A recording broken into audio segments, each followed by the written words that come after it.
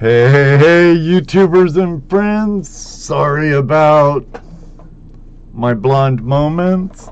I had some issues on my end and had to fix them really quick. Tonight, we have a special show. We have a couple of Yukon miners joining us tonight. Yukon Allie and her other half. I'm having a blonde moment right now because I forgot his name, but he'll be introduced to us here in a minute. So, hopefully my mic isn't blowing out too much, but hey, you know what's next. We'll be right back after this. Hey, YouTubers and friends, thanks for joining us for another episode of Tuesday Night Hangout Live with Toledo Jess, Dano, and I.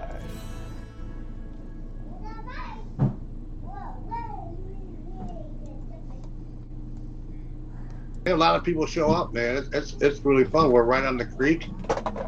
We're on the creek. We got, vendors. We do a lot of kids stuff. Prospectors from all around the eastern part of the United States and Canada. One year a guy came from Dubai.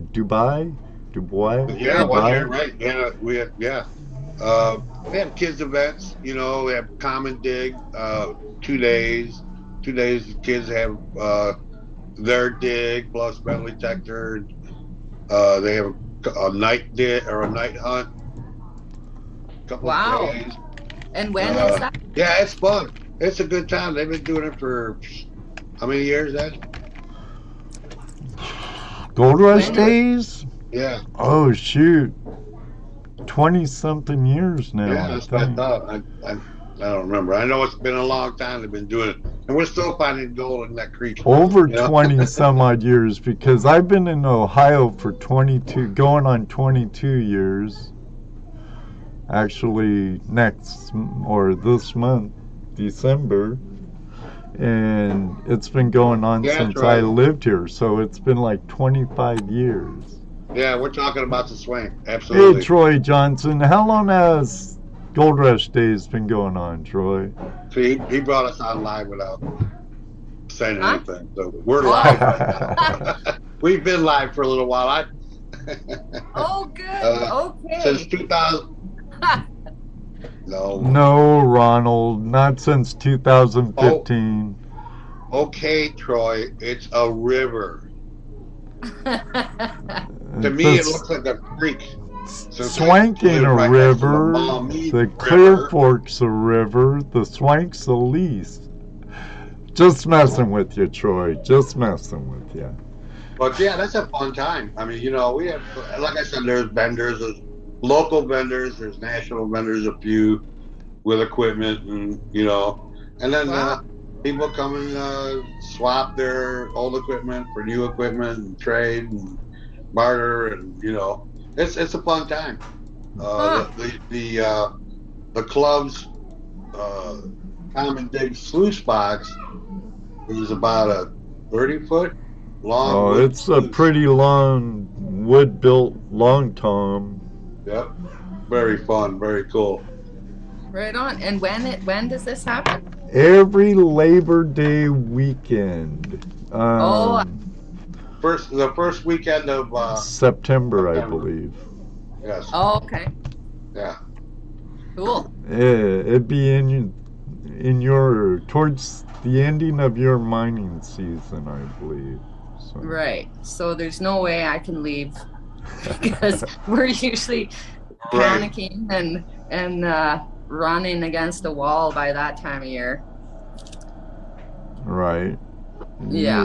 Up there in the Yukon, you have to make hay while the sun shines, or get gold while the sun shines, before the ice comes in and closes you down for the season. That's right. Yeah. Every year is a panic. I don't care what gold miner you talk to. It's never enough. right? Oh. You're mining. Not enough time. Not enough gold. Not enough time. Not enough equipment. Oh yeah, we're not gonna make it. We got to keep going. Right. Digging Hey, in. can I stop you here for a second? Because Yeah. one of the things that we like to do is say hi to our chat room, and Yes. I'd like to say hi to our chat room here. We got After all, they're the reason why we are here in the first place. Easy for you to say. No, that was difficult tonight, Jesse. Difficult. So, Brad Welch, one of our Aussie friends, welcome. Troy Johnson. Troy Johnson, personal friend and fellow Buckeye member and OSBA Paul Cooper the member. same. And Paul Cooper, I thought that was Joe. That is Joe. That's a joke we have between the Cooper brothers, you know. We always call Joe Paul and Paul Joe. Ert was on time tonight, Ed. Yeah, he was. Jason, BC Treasure Trails. He's from northern British Columbia. Our international crowd. There we go. Then we got Jody Abell. It's a friend of hers. Monkey partner, big fan here from Saskatchewan. Yeah, that's one of my good welcome. friends. Welcome. Dan B from Chillin' and Grillin'. And welcome, Jody. Hello. David Villa, Ron F. Prospecting and Outdoor Adventures. What's up? Hey, did we say hi to the world's greatest moderator, Mr. Lodak? Not yet, but we are right now. Hey, Mr. Lodak. Ohio Relic Hunter, how are you doing, Bill? Ron F. And Top Notch, Randy, Scotty, Tony. You better not reply if you're still driving. Be safe, buddy. Up above. Ohio Relic Hunter, what's up? Hey, Paul, Belinda, American Woodland Relics, Bacchus, good to see you. Up top, pinned to the top of the chat, I have Yukon Alley's YouTube channel. Make sure if you're not subscribed, go over there, show them some Flash Bam love. Also, you could catch them on Facebook. The link's up there. TikTok, the link's also up there. And for tonight only, if you purchase any bags of dirt over at their website, which is also posted up there. Let me get this right. I think I have it right. For every gram you buy in the pay dirt, you get one entry into a contest where the winner will be decided on the 27th of this month. Correct? That's right. A 3-gram bag. 3-gram bag. This is from gold from their mine. If you buy a 1-gram bag, you get 1 entry. If you buy a 2-gram bag, you get 2 entries. You buy a 3-gram bag, you get 3 entries. Now, if you buy an ounce, whoa. There you go. You get 31 entries. There you go. What a deal. What a deal. Doubt. Hey, my brother's in the room. James, how you doing? What's up? And if my youngest son's lurking, I told him I'd be wearing a hat he bought me. It says "Good Dad Gang" on it. Yeah, thanks, son. Lurking, welcome all of our lurkers out there. Yes. Like Top Cat. Two Toes. Two Toes. And whoever else, my sister sometimes lurks. Love our lurkers. Yes, we do. Ringo. Treasurer. What's up? Joe Dirt. Welcome. Ronan. Salute. Roman with Ringo. I still don't know why I always say Ringo like that. Outdoorsy Gallo. Hello. Long time no see. Another Canadian friend. Bob's All right, on. Pistols and Pay Dirt. Bob's Lurking. Pistols and Pay Dirt. He's lurking. Do it. Right on, right on. Welcome, welcome, all you new timers. If this is your first time here to Tuesday Night Hangout Live, welcome to Flash in Your Pan. If you're not yet a subscriber, please feel free to hit that subscribe button. It's absolutely free. And Hit that like and share. Share, and you're commenting unless you're lurking, and hit that thumbs up. Let YouTube know you like our show and get us out there a little bit. Mark TVH, you broke the ice. Welcome. Hello. See? You already said hello. Oh, Mark the Berg Hunter. We know better than that, buddy. Another Canadian friend of ours. You brought out our Connect friends tonight, There you Alan. go. Canadians representing. Yeah. Ron Anders, good to see you. Good to see you. Well, let me pin up Allie and her better half, or her other half, I should say. Yeah, I'm the pretty one. David Carlisle. Welcome. Oh, that's fine. That's funny. So, let me give a warning. Their portrait, because they came on landscape and it was like looking at them like this. So. Oh no. If you're wondering why they're portrait and not landscape, that's why.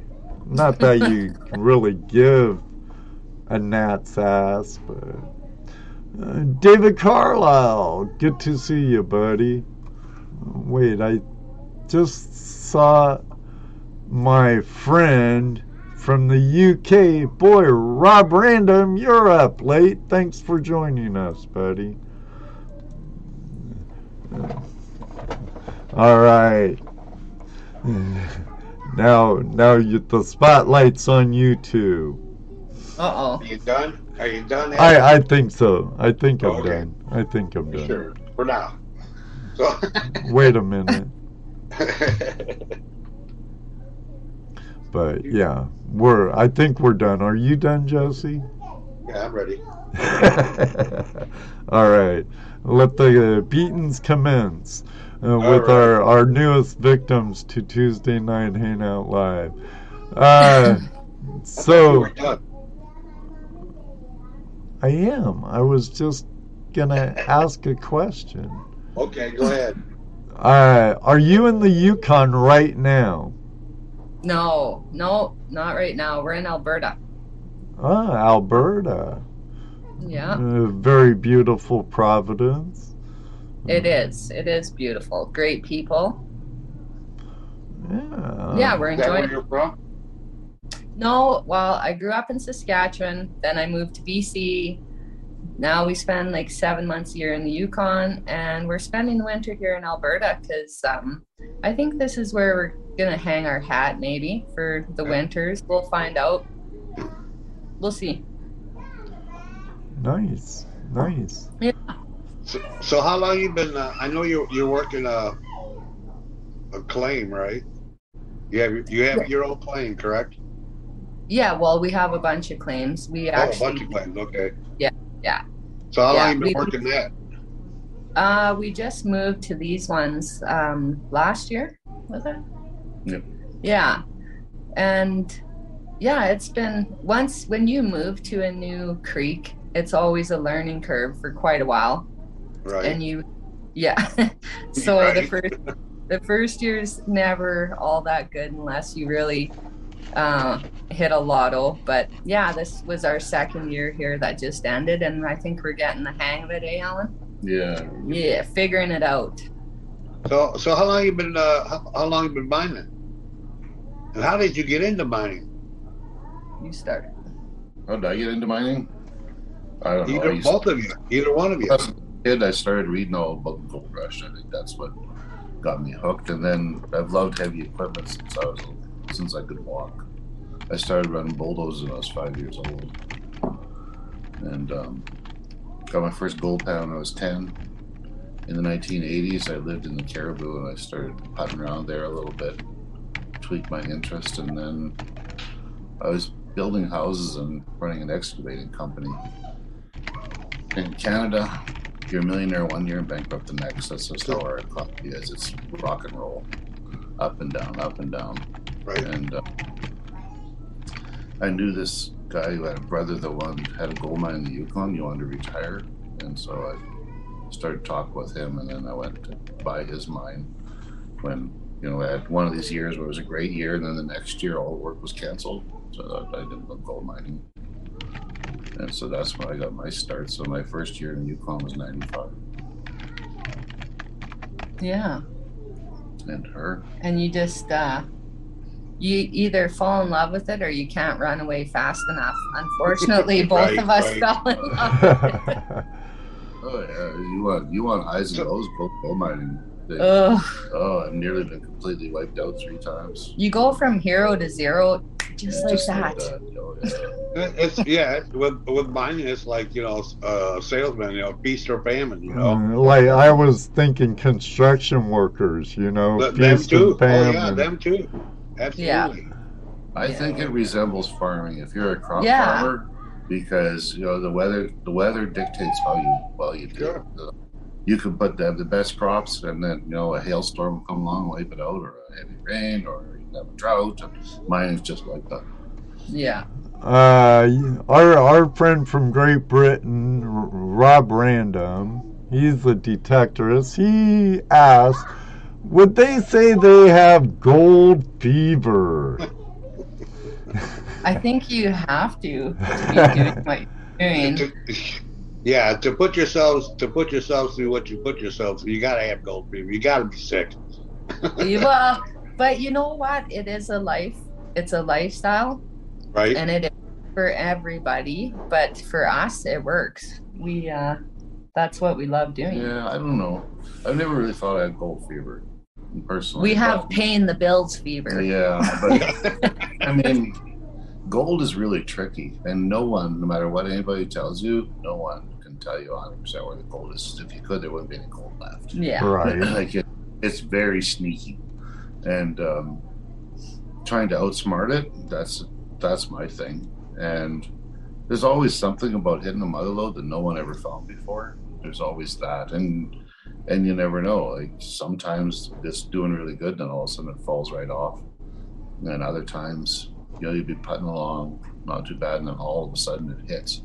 And I think to some extent that's gold fever. That's the thrill of when you hit it. Like one time I hit 50 ounces an hour. I was loose for 2 hours, and I had to shut down to fix a squeaky bearing or something, and I looked in the box. I got 100 ounces in 2 hours flat. Holy Toledo. And that was way back. Yeah, it was way back. Yeah. But and it hung around, we just lit into it, and it hung around for 3 weeks, I think, where we had to clean the box 3 times a day, and I was just jumping and screaming. I'd never jumped that high in my life. I was jumping and screaming and throwing my hat. Like that is something to see.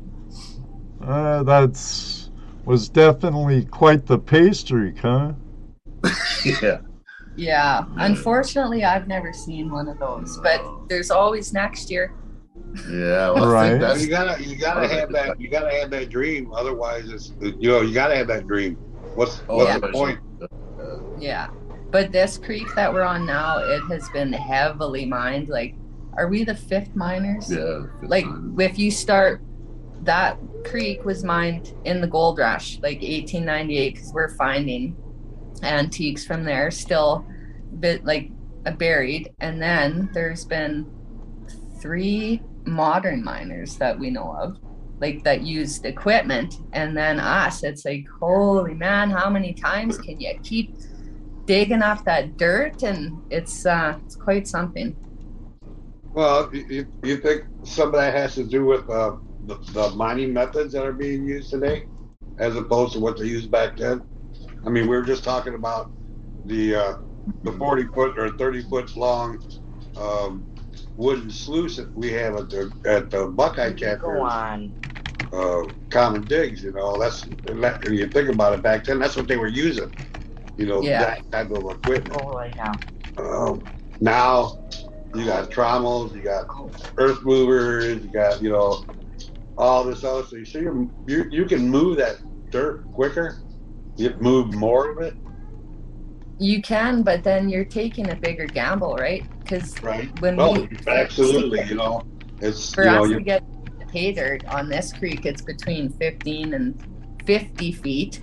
A couple of our cuts were this summer, and I got to tell you, I was panicking because we stripped down 50 feet, and that's tens of thousands of dollars in fuel and wages and wear and tear on your equipment. So we get down 50 feet and then find cribbing and tunnels and like this. It looked like a cabin.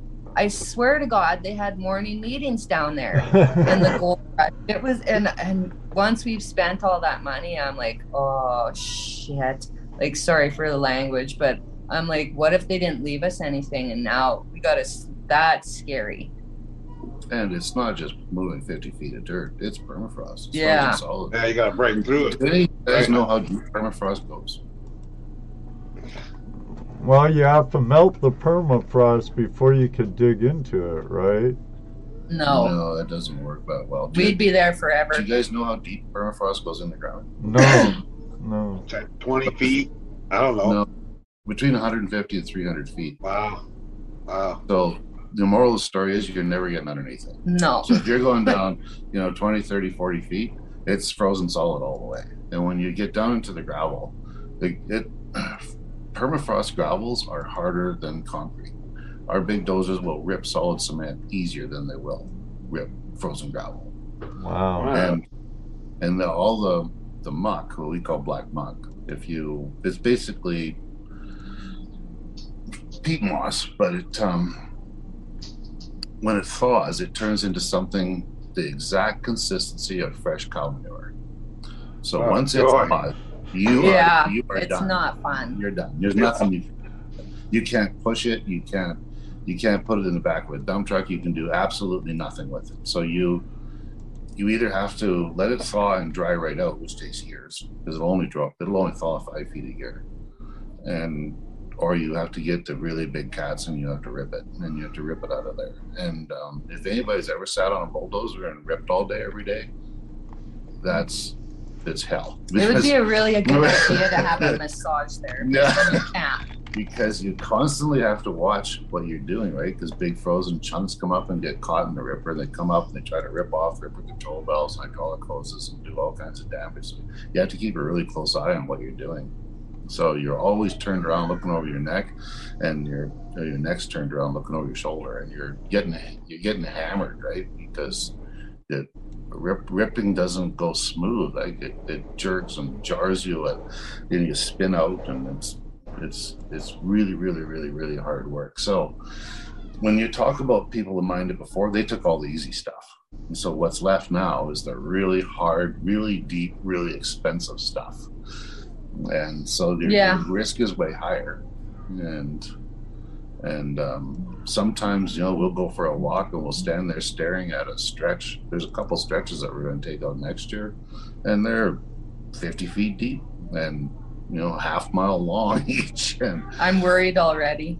And now you don't just have to dig down 50 feet. You're coming out with hundreds of thousands of yards of material, and you got to find a place to put it. Yeah. A little narrow valley, and you got to find somewhere to put all this stuff. That sounds like me working on the house. Yeah. Exactly. Got to move stuff to get in there to work on, but I got room to move stuff, so yeah. Yeah, there you go. That's a long-winded answer to your question. But. Yeah. Well, that's okay. Now, so I did see one of your videos where you were cutting through and you did find all that shoring and that wood. I mean, I thought of Oak Island as soon as I saw that, but everybody said that, yeah. Yeah. So you don't even start making pay until you get down there. You have a lot of people working for you. No, that's why, Alan's motto, and it's become mine, is a small team, big machines, right? So you have the least amount of people screwing up your life out in the middle of nowhere, but you're still moving a massive amount of dirt. Right. Yeah, you gotta keep it. We like to keep it small because you have to live with these people. It's not like you can just go, I don't feel like hanging out with you tonight, I'm going to the bar. Like, no, that's 3 hours away. So Right. yeah, we prefer to just buy big pieces of equipment and move the same amount of dirt as somebody would that had a D8, or with 20 employees, we'll have 4 or 5. So- Okay, are your employees family or friends, or not even friends? Keep it strictly on a business Acquaintances, level. yeah. Well, they become friends when you're hanging, because you live with them every day for months. So most people become friends. Some of them are lifelong friends after they're Yeah. Lots of people will tell you 20 years down the road that it's the best time of their life, and they wish they would have stuck to it. But it's hard because you're so far away. Like from your major centers, we're 2,000 miles from major centers, and so if people have kids or and family members at home, it's hard to be that far away, and the season's relatively short. It's really expensive to travel back and forth, so it's hard to find people that Want to stay. want to live that lifestyle, Yeah. right? Like you said, that is definitely a whole different lifestyle. That's not just not even just a job. It's a lifestyle. I mean, it's how you pay your bills and all, but it's an actual lifestyle. It's not something that you get to punch the clock out and go home. No, No. and that's, people don't understand when they've never lived like that. Like, we're off grid, obviously. There's no cell service. We run a generator for power. We pump our water out of the creek for our camp, and Right. people, they're just in shock when they show up and they're flicking a light switch, and there's like, how come my lights aren't coming on? And it's just like, oh, Well, you're not in the city anymore. yeah, people are You used gotta to work for lights up here. Yeah.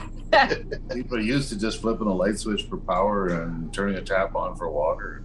Right. So not everybody's kind of homesteader like anymore. No, and they don't like it a lot. Yeah, No, it all requires maintenance, right? Yeah. So there's no downtime with your lifestyle. no, it's exactly right, because when you get off of work, then you have all the chores to do around camp, like Right. water, power, and servicing generator, and cleaning up, cooking, cleaning, and camps always break down. There's always stuff going on, right? The furnace doesn't work, the hot water tank doesn't work. There's, the door latch won't hook, the oven quit. It never ends. Yeah, those Yeah. are things that you can't go, well, we'll take care of that tomorrow. We don't have Exactly. no lights or water Yeah. tonight, but we'll take care of that tomorrow. No, you got to get on it right then and there. That's There's no- right. No, we'll just add it to the honeydew list. No. No, gotta do it now. Yeah, got that to be done. exists. There's no such thing as getting repairmen out. That's not an option. Yeah, I'm sure. Oh, that's got to be a pain. So being up there, you also got to be the mechanic, the welder, the electrician, the plumber. You have to be all those things. Prospector, the mining engineer, they're all of Yep. it together. Oh yeah, Exactly. Yeah. And some of it we do better than others, right? So I don't like doing electrical stuff. It's just never been my thing, but you got to do it. Mhm. right. Yeah, mechanics are pretty expensive. We try not to get them out unless it's absolutely necessary. Luckily, Alan knows what he's doing from working on equipment for so many years. We're extremely lucky that way. Yeah. Yep. These guys are chomping at the bit. Talk about some gold. See who is that? What's the biggest slug of yellow you guys have ever found? That's from Brad Welch from Australia. We don't find gold like they do in Australia. Those big ones. but you've found. Yeah, in the past, I've gotten 1 4-ounce and 1 7-ounce. Quite a few 3 ounces, lots of 2 ounces, and hundreds of 1 ounce. But the biggest piece was 7 ounces. Nice. Actually, for me, like for us together, the biggest one we found is a 1 ouncer, and Freddie Dodge still has it. So Freddie, if you happen to be listening tonight or somebody tags you, I want my freaking nugget back. He took it. That's somebody we'd like to get on this show. Was that part of his payment to help your mind? Go ahead and let him know we'd like to get him on our show one night. So there you go. I will. No, he took it. He knows a guy because there was a bunch of quarts in this nugget, but it was over an ounce. It was like 35 grams or something, and he said, I have a guy that can take the quartz out. And I'm like, perfect, let's do it. So I gave it to him, and then I didn't get to see him this year because they all got COVID when they were filming in the Yukon, so they had to quarantine. So I don't know. I'll have to track him down at Con Expo or something. Yeah. We'll put the word out there. Yeah, there you go. Allie's looking for you, Freddie. Yeah. Yeah. No doubt. Now, Robert DePotti wants to know, what was it like to meet Freddie Dodge and his partner? They're awesome. Like, so much fun. Exactly what they are on the camera, they're 10 times funnier off. Like, they are just a great bunch of guys. Eh? Oh, yeah, it's like the Keystone Cops around They there. are. It's hilarious. And their whole film crew was just amazing. Like what they portray on the screen is exactly them in real life. They are best friends in real life. Like from what we could see, we hung out with them quite a bit, and they are just awesome people for sure. Yeah, we really missed them when they left. Yeah, we did. They were a good luck. Yeah, charm. we were all just standing there, our heads drooped down. Yeah, totally. Sad day. Ohio Relic Hunter says you should put a missing poster. Have you seen this nugget? Last seen in Freddie's hands on the way to the quartz removed. Yeah, exactly. Yeah, that's too funny. Yeah, no, that would be funny. Start spreading it out all over the internet. Yeah, Have you seen this nugget? Yeah, Yukon Alley wants her nugget back. Yeah, there you go. Yeah. You can't say I blame you, Really? Oh, I trust him. I'll get it. He'll be back in the Yukon next year, so I'm not worried. Excellent. Yeah. We just like to tease him. Yeah, I always tease him. Now, how has shows like Gold Rush affected your personal mining? Has it been positive, negative? It's a mixed bag, because the shows make it look easier than it actually is because of their sponsors, right? So then some people come up and to go mining, and they find real fast that it's not near as easy as it looks on television. But in the long haul, I think it'll be good. Yeah. Because like greenies and government and all that kind of stuff, I think that they get a better idea of what it's like, and it's a major tourist attraction. It's a very positive attraction. So I think in the long run, it might actually keep our industry alive. I just saw a news article that mining, like especially during COVID, but the mining industry in the Yukon accounted for 97% of their income, or whatever. Like their tax revenue and stuff? That's right, 97%. So, yeah, without us, it's a ripple effect because we hire people. we give them jobs. We're buying all our food. Like, well, we like to support local and buy all our food there, and we buy as many parts and supplies as we can locally. And so, yeah, it's a huge ripple effect for 7 months of the year, 6 to 7. Yeah. Right. So, yeah. Only thing like Jesse and I really wish they'd do more of, even though it's kind of a duller end. I know Dave Turin's touched on it a little with Dave Turin's Lost Mines, but the reclamation process. Exactly. That's what I keep saying. Yeah, we had a chat with them about that. Yeah, we said, you guys need to show that, because, you know, people, they watch Gold Rush and all they see is the ground being pillaged and masses everywhere. And in reality, that's not what it's like, because you can't do that. You can't get away with it. Right. That's one of the things we try to explain on this show too to people, the new people that don't understand.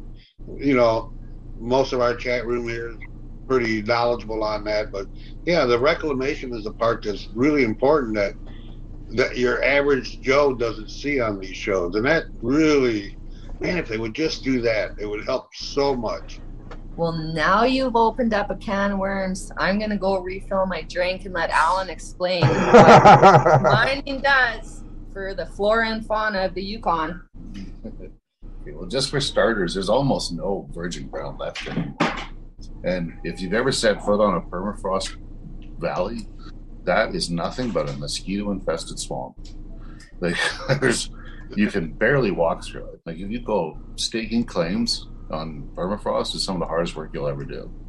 It's the moss up to 2 feet deep, and it's absolutely full of holes, like solid holes, like moose prints. So like these holes are 6 inches around. They're almost touching each other, and they're a foot to 2 feet deep.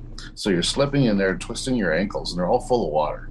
So no matter what boots you wear, and after the first 15 minutes, your feet are soaked, and you can't really walk. You're stumbling and tripling and through there. There's cobweb. All spiders make all their cobwebs at 5 feet. So that means that you have cobwebs in your face all day, every day. As soon as you got one cleared off your face, you walk into another one. And branches swatting you. You get eaten alive by mosquitoes. It's just nasty, right?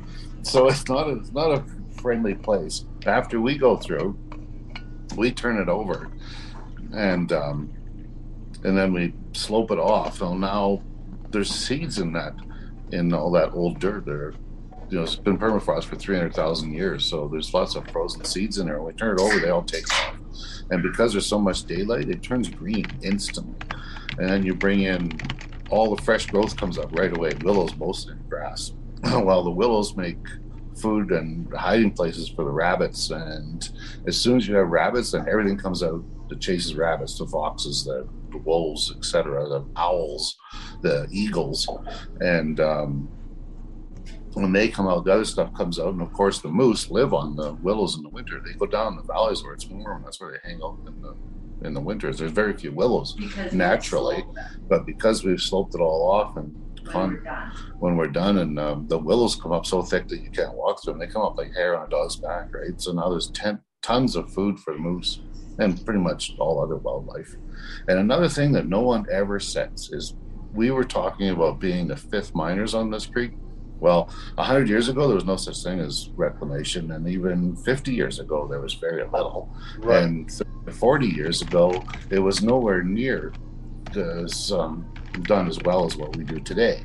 So most of these areas are torn to smithereens when we get there, and as we remine it, we do it updated to today's modern reclamation standards. So all these creeks are now, that were big messes, are all being cleaned up and contoured and stuffed properly, and proper creek beds put into place. So, and most of the mining that's done today is actually just cleaning up messes from 50 to 100 years ago.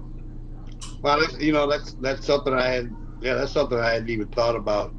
The fact that back in those days, and back in the during the gold rush, and those since then, that there hasn't been any kind of reclamation regulations up until recently. So, yeah, I imagine that would be that even makes it better because you're actually going behind the old timers and cleaning up their mess, which is kind of what us prospectors when we go out, we clean up other people's messes if we run into it, So that's Yeah. that's something I'd never even thought about that you guys do that. That's awesome. Yeah. Exactly. I mean, there's some places you can't do that where like where they used monitors to tear down a mountain. You're never gonna get that mountain back for sure. No. But at least you're up there. You're able to clean some of that up. That's awesome. That's really cool. Yeah. We try. We do the Well, best. it's more than what's been done in the past, right? Yeah. Exactly. Yeah, and that's what I was going to do as well. I haven't done a YouTube video in a year and a half. It's really bad, but I'm getting back on that now to do our season, and I'm gonna do a video on what it was really like filming with the Freddie Dodge guys. So I'll start with that, but I also want to show how we reclaim the creek, like what it looked like when we got there after we mined it, and we're moving on to the next area. So it shows that we aren't these, big bad people that just kill the land. Like, we don't. That's the thing that us prospectors, I know this channel, we promote going out and teaching youngsters and showing them, the stuff that we clean up out of the creeks, showing them the reclamation that we do. Even if it's a small scale, we show that to them so that they understand it. And what you see on TV is not the total picture, Yeah. So, and yeah, if you're going to start doing videos again, it would be awesome if you would include that in your videos every once in a while to show people, we're reclaiming. We don't tear it up. For sure. Any little bit will help this community. That's right, and I agree with you.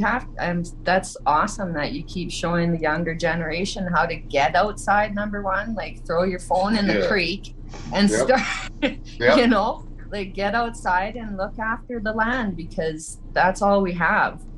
Right. So that is cool, but yeah, I want to show it like a year or two after to show the difference and what you see, like between the permafrost and then what happens after we're done and all the flora and fauna that come back. It's unreal, and nobody has done that yet. So yeah, that'll be next year's project. Yeah.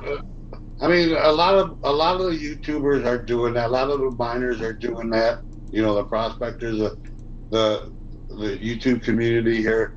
A lot of these guys are starting to do that more often. They're showing the trash they pick up. There's a couple guys out there that that's basically their show.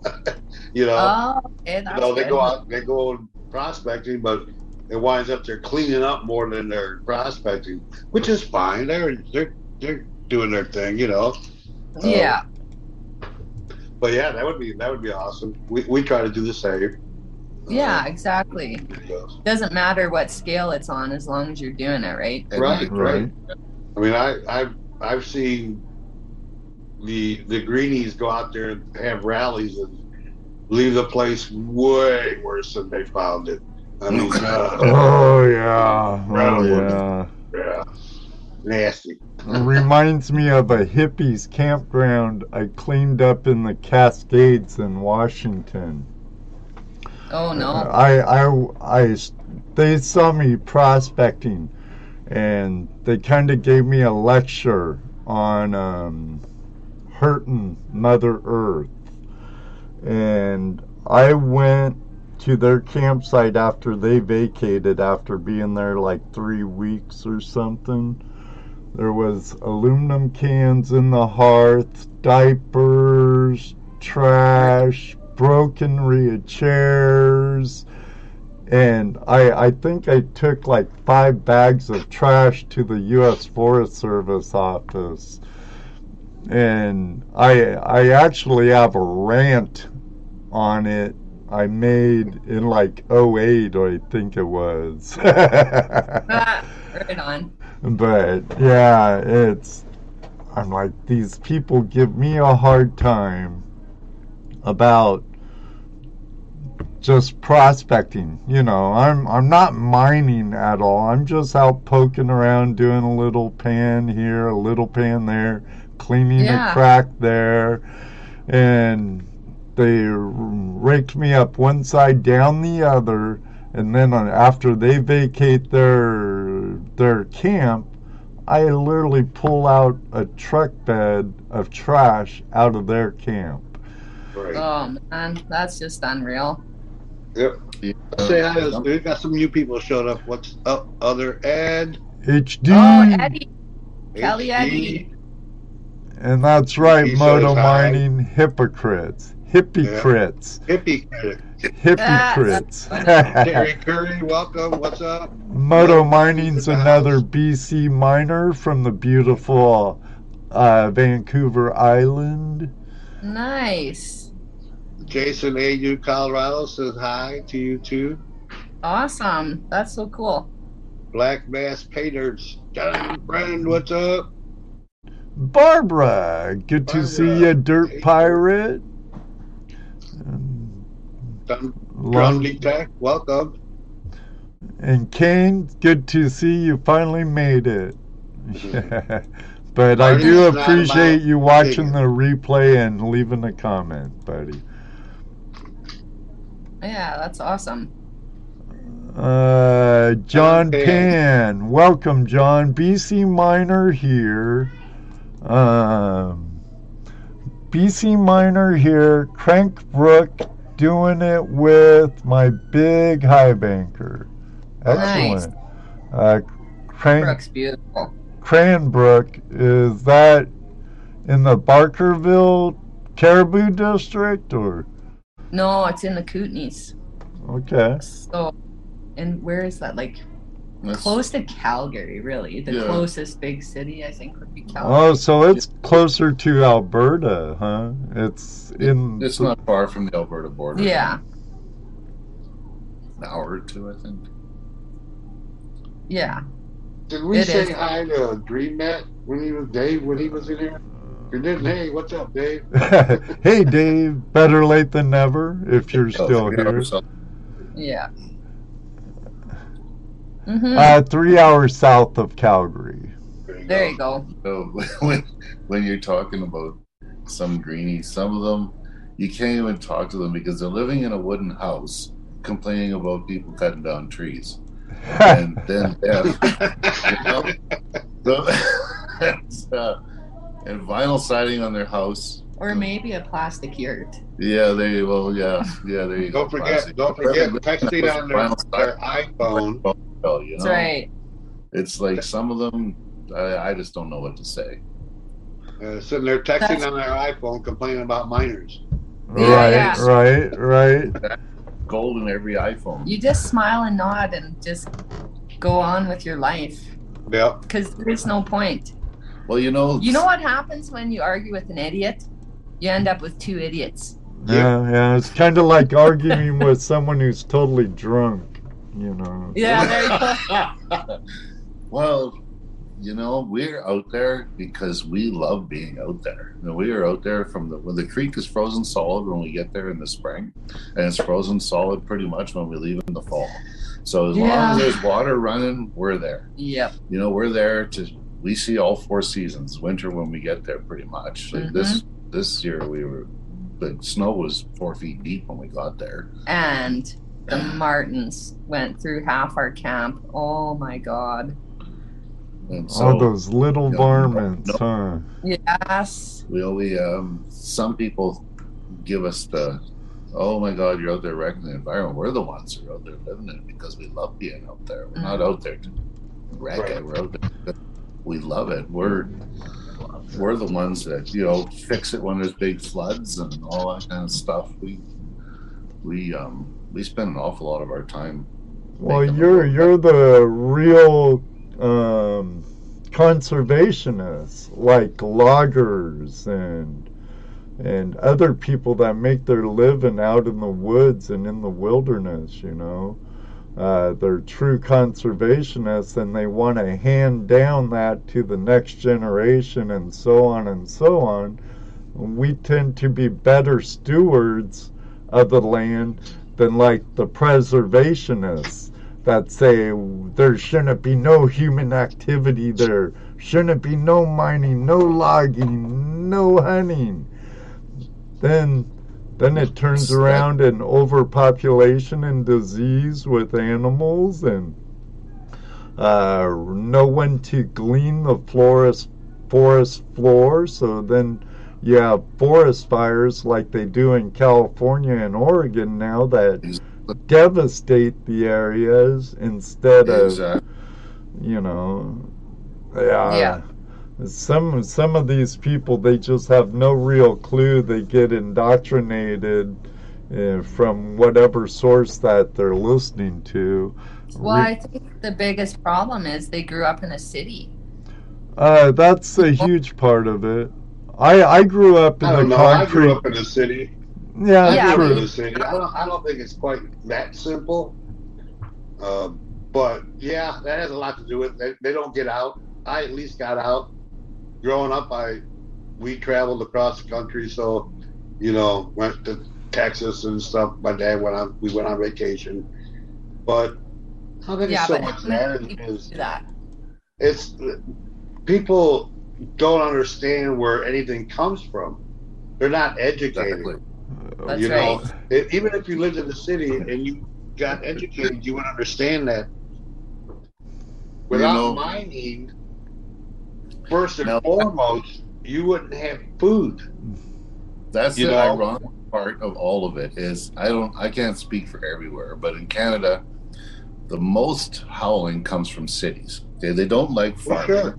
But the cities are where they consume all the goods. They don't like logging, but most of the logging, all the trees get cut down, made into lumber, and sent to the cities. Right. They don't like, but the pipelines run to the cities so that they can heat their homes and have fuel. And so everything goes to the cities. The cities are where it's consumed, not us in the hinterland. We hardly consume anything. Well, of course, that's what I'm saying. They're not educated. They don't understand where that stuff is coming. There's no one's taught them that, your food doesn't come from the grocery store. Yeah. You buy it at the grocery store. I was just going to say something along those lines like, oh, don't hurt that cow. You can buy it from the store. Yeah, why would you want to go hunt for meat? Why would you want to have a farm? You can go to the store and just get it. That's the lack of education that people have, and that's right. If you're in the city and you're in a crowded, condensed area like that, you're only going to go as far as you're allowed to go. They don't teach you that there's more out there. They don't teach you what's right in front of you. I don't know. I'm getting off on a tangent. It's a huge, Let's show some gold. Let's get everybody all excited with some gold porn. I hear you have some gold porn you want to show. This is one of our favorite ones because it's like a really chunky, got quartz in it. And if you guys have not checked out Allie's YouTube page, you want to see some gold porn, she's gonna gold porn you to death. Well, we only show the good stuff, right? Yeah. You can only cry and panic so much on video. Who wants to hear that? You want to see the good parts, right? Right. Absolutely. I want to see that shiny, them pans that you like to show. That's right. Loose boxes you like to show after you get done running. Oh, look at all that. I don't know. So I know that your gold is dirty. Yeah, we're close to the source, right? So this stuff we're on right now, it's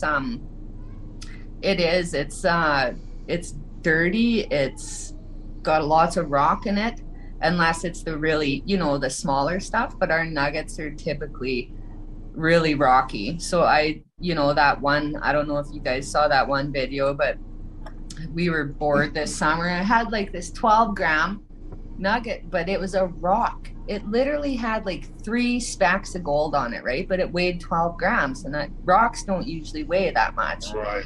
So I'm like, who's gonna buy this, right? Nobody's gonna go, oh, that's a nugget. It's got 3 specks of gold.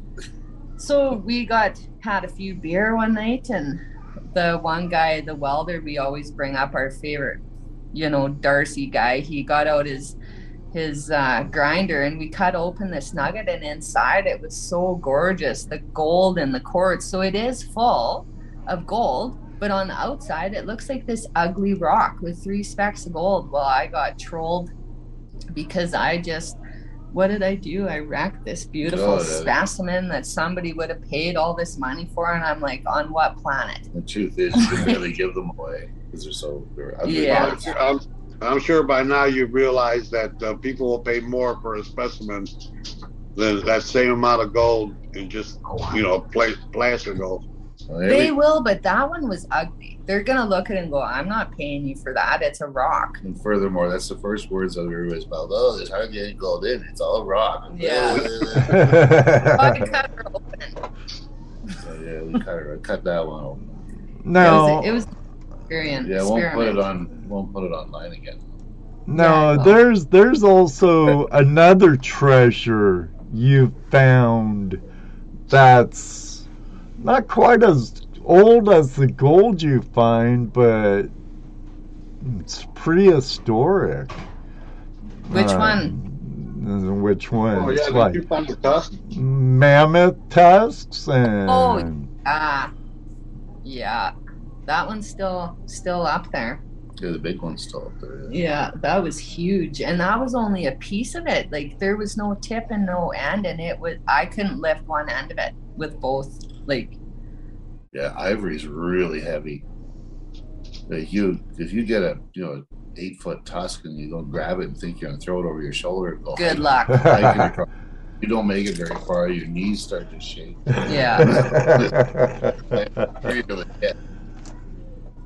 Yeah. Those are pretty valuable though, aren't they? It depends. Like, first you have to go to if you want to take it out of the Yukon, you have to go to the government, the paleontologist, and see if they think it holds like value to them, like for studying or whatever. And if it does, they'll keep it, and if it doesn't, then you're allowed to sell it. But in the Yukon, it's, I don't know, maybe $30-40 a pound. Yeah. About that. It's not like, it's right. More gold. So finds like that they're not super rare then? No, I don't know. We get 1 or 2. Some places you'll get a whole bunch. Yeah. They're not super rare. No, it's actually as rare that we have a year we don't find at least 1 piece. That's true. Yeah. Oh. We usually find 1. The deeper the ground you go in, the more likely you are to find them. Yeah. You rarely find them in shallow ground. You got to get down 30-40 feet. And the ones that go in 100 to 200 feet, they usually find lots of them. Yeah. They used to go down by the creek, the ancient creek bed, so that's why everybody always says, oh, that's a good sign if you found a mammoth tusk, because you're looking for the original creek beds for your gold, right? So that's usually the good luck charm. Doesn't always hold true. Like David Villa says, rare but not big money makers. Exactly. Yeah, exactly. Yeah, but they're just cool, right? Yeah, I think that'd be as cool to find as a nugget, Hell yeah. You know what is That'd even be a heck of a cool? wall hanger, huh? Yeah, but even cooler is even these old timers, like finding stuff from the gold rush that still looks like it was there yesterday. Like, yeah, I bet. Hey, Greenhorn Prospector, what's up? Yeah, didn't you you just got opened up a mine, didn't you? Yeah. Last season, yeah, and you found that boot. This poor boot. This had quite the trip. So I dug it out of a shaft or tunnel, drift. Some people call them drifts. We call them tunnels, but their technical term is a drift, right? So I dug it out of the drift, but I didn't see it. It was in the pay dirt. I loaded it into the back of a 40-ton dump truck. We hauled it a mile, dumped it out. It got sluiced. Then we fed it through the trommel, and it went up into the rock pile. And then we take the rocks, like the oversize, and we use them to fix the roads and rebuild the roads. Last year it rained almost every day, and we couldn't keep our roads. It was a mess. We have you end up with, I don't know, 1,000 yards of rocks or something behind the plant every couple of days. So this boot got loaded from the rock pile into the dump truck again, and then hauled back up the road a mile and dumped on the road. And then I spread the rocks out with a D10, and then I was walking up the road with an excavator. That's when I saw it. So, and it still came out looking like this. I was gonna say, it's still in pretty decent shape for going through all that. So, yep. Any idea how old the shoe is itself? I don't able to know research it? how old this one, because it's got a leather top. But yeah, I put it on Facebook, and people, they thought maybe 20s or 30s, but I'm not sure. There's no markings or anything. It's just. Yeah, but what the hell is it doing 40 feet down in a tunnel? Like, what? Oh, you just, like, these guys are doing this in the middle of winter when it's minus 40, minus 50 out. Are you going to leave a boot down there on purpose? No. I On wouldn't. purpose. So, yeah, it's yeah, it was well worn. The tread's worn right off the bottom of it. Yeah. Well, pay dirt, you're dumping out pay dirt. Yeah, dump pay dirt. Had gold in it. Poor thing, but it sure went for a ride. Yeah, it did. And it survived all of that. And there very well could have been another one, but we only found this one. Yeah. Or maybe that's for, you know how you go down the road? There's always that one tennis shoe laying on the side of the road. There you go. How'd that get there? That is true. That is true. David Villa said maybe a miner ran out of it running from a bear. Well, that could be. Well, we have a mystery in that you would not believe how many bullets we find. Oh. That expended bullets that are down 40 feet down. And, somebody shot them into the gravel. They're all bent and buckled and all that kind of stuff. Now, what are they doing discharging firearms underground? And if you've ever discharged a firearm in a small space, you know that the noise is beyond. Oh, yeah, that's loud. And every year we find bullets in our cleanups, in our like, pay dirt, in our gold. Like, what on earth were they shooting at down? I don't know if they had shootouts underground or what. It's just mysteries. Mad Tommy knockers. So, well, are you guys going through their diggings, or are you digging in their mine? We're digging where they mine. Yeah. You're digging what they've already mined. So you're going through their tailings and their not the tail. Their tunnel, like they tunnel down, right? Uh-huh. They'll shaft. They'll start fires, melt down through the permafrost, and then they dig out. They get to the pay dirt level, haul it up with buckets or whatever. Then they store that for the season to run, right? They do all that during the winter. So you're running their ore piles then? No. They uncovered their drift mine tunnels, and they're mining the material that they were mining. That's right. Yeah. Okay. Got it. Yeah, they're old spoil piles and all that. They're long gone. They would have been up on the surface, and they've been bulldozed away or washed away decades. All right. Yeah, So with the bullets that we're finding are 40 feet underground. Yeah, it's what just on earth weird. Are bullets doing down there? They're not live rounds. They've been expended. They've been shot into something because they're all mushroomed. Drum detectives, maybe they had a big fight. Someone may have got all Humphrey Bogart's Sierra Madre and got all greedy with gold fever and could be. It's possible. You never know. Because we anyone in the lifestyle, especially on your end, if we see it a little on our end as just prospectors and you're miners, you see gold fever either brings out the best in people or the most wicked, evil side of a person. You've got that right. And you know what else? You can tell which one it's going to be in under a minute. It's crazy. You'll see people that get gold fever and holy moly, man. Yeah. And they're either like really excited and they're just happy to be part of the journey, or within a minute their eyes turn black. I'm not lying. It's like this. That's why they call it a fever. It looks like they have a fever. It's and on our end, we see the same thing, but we see it in the form of, I'm going to do this, this, and this, and make a ton of money prospecting next to these people that aren't making no money, because I'm going to get out there and work and work and work and work and work and hustle and bustle and do this. And then after, you know, the end of the year, they go, oh, look, I got an ounce. And I'm like, okay, cool. You know? Yeah. Great. You actually worked for it, but you didn't get rich. You probably spent way more than what you got back on it. So, you know.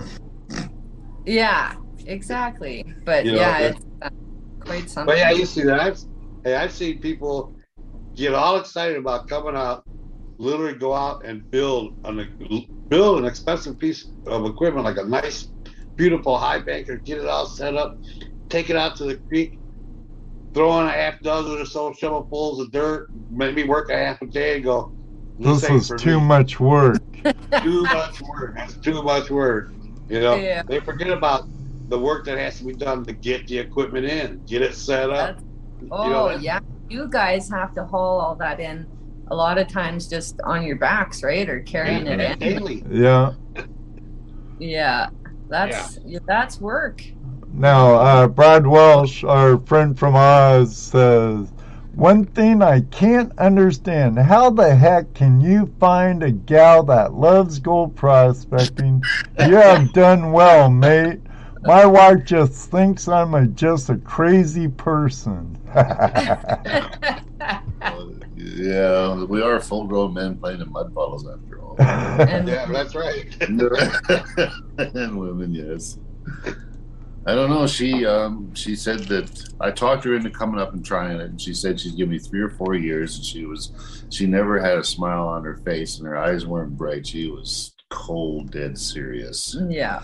And then we started together after we sold the resort and all this stuff, and we went up there on a wing and a prayer, and that was 2016, and she was all gung-ho, and then like about a month later she came to me and said that she loved it and she didn't want to do anything else, and I was speechless. I'm still speechless over it, to be honest. I never saw it coming. Nobody sees me coming. Yeah. So was it the actual gold or the being able to run the heavy equipment? I know you mentioned that you fell in love with. Oh, totally. It's all of it. I was always like a really super social butterfly. I was always like hosting parties and going out and this and that, and I loved being around people, and I'm like, what the hell, you want to drag me into the middle of nowhere 7 months a year during the best time of the year in Canada? And but we didn't really, there was no choice. He said, this is the only way I know how to possibly make a good living for us. And he goes, if you don't like it, we'll do something different. And I said, okay, well, I'll give you 3 years, because I know he knows what he's doing. I knew that. He's a smart man. So we loaded up one RV with all our belongings, went up north and started digging holes with one excavator. We didn't even have a high banker. We didn't have a truck, like no equipment. We had one excavator, and we started digging holes, and we sold a tusk, I think, and bought a high banker. Like seriously. And we're digging, And I'm like, what in the hell have I gotten myself into? And like finding nothing, right? Day after day, the mosquitoes and the black flies, they're eating us alive, and the rain, it's pouring. And I'm like, what in the hell did I just do? And so we came home, had lunch, and I was in tears because still nothing, right? And we put everything into this. We were going to town once a week to fill a tidy tank with fuel. Town is an 8-hour round trip. And a tidy tank holds 100 gallons, and the fuel tank on the excavator is 150 gallons. Yeah.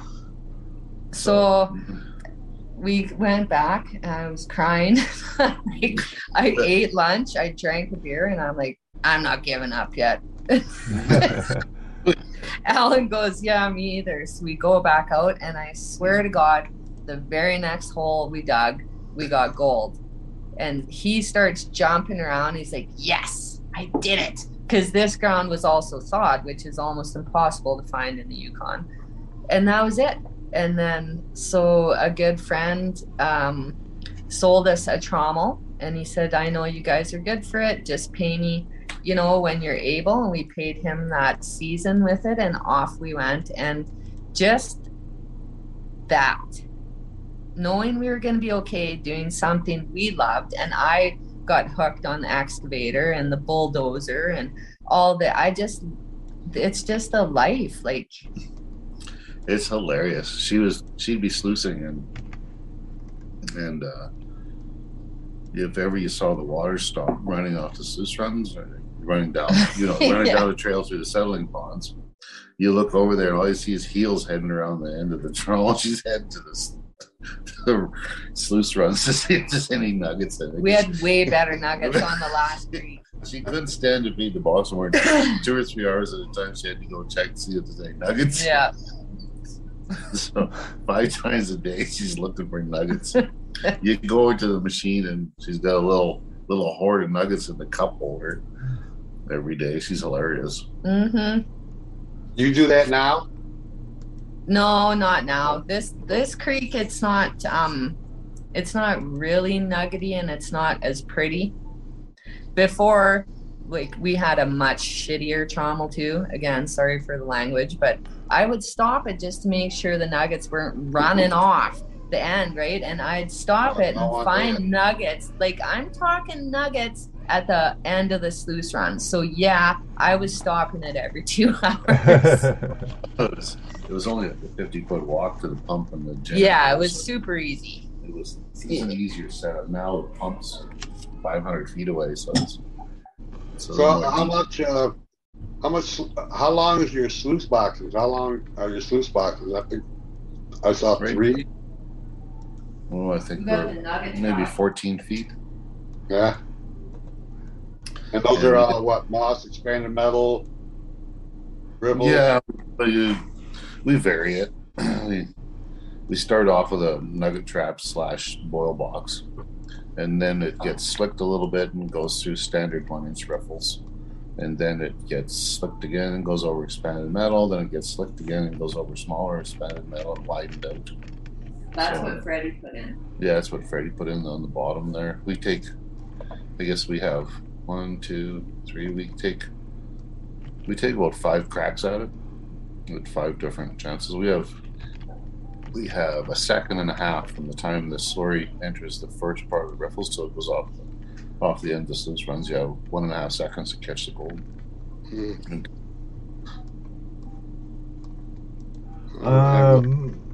Let me see. Secret Creek Prospecting asks, I'll wait till Allie gets back for that one.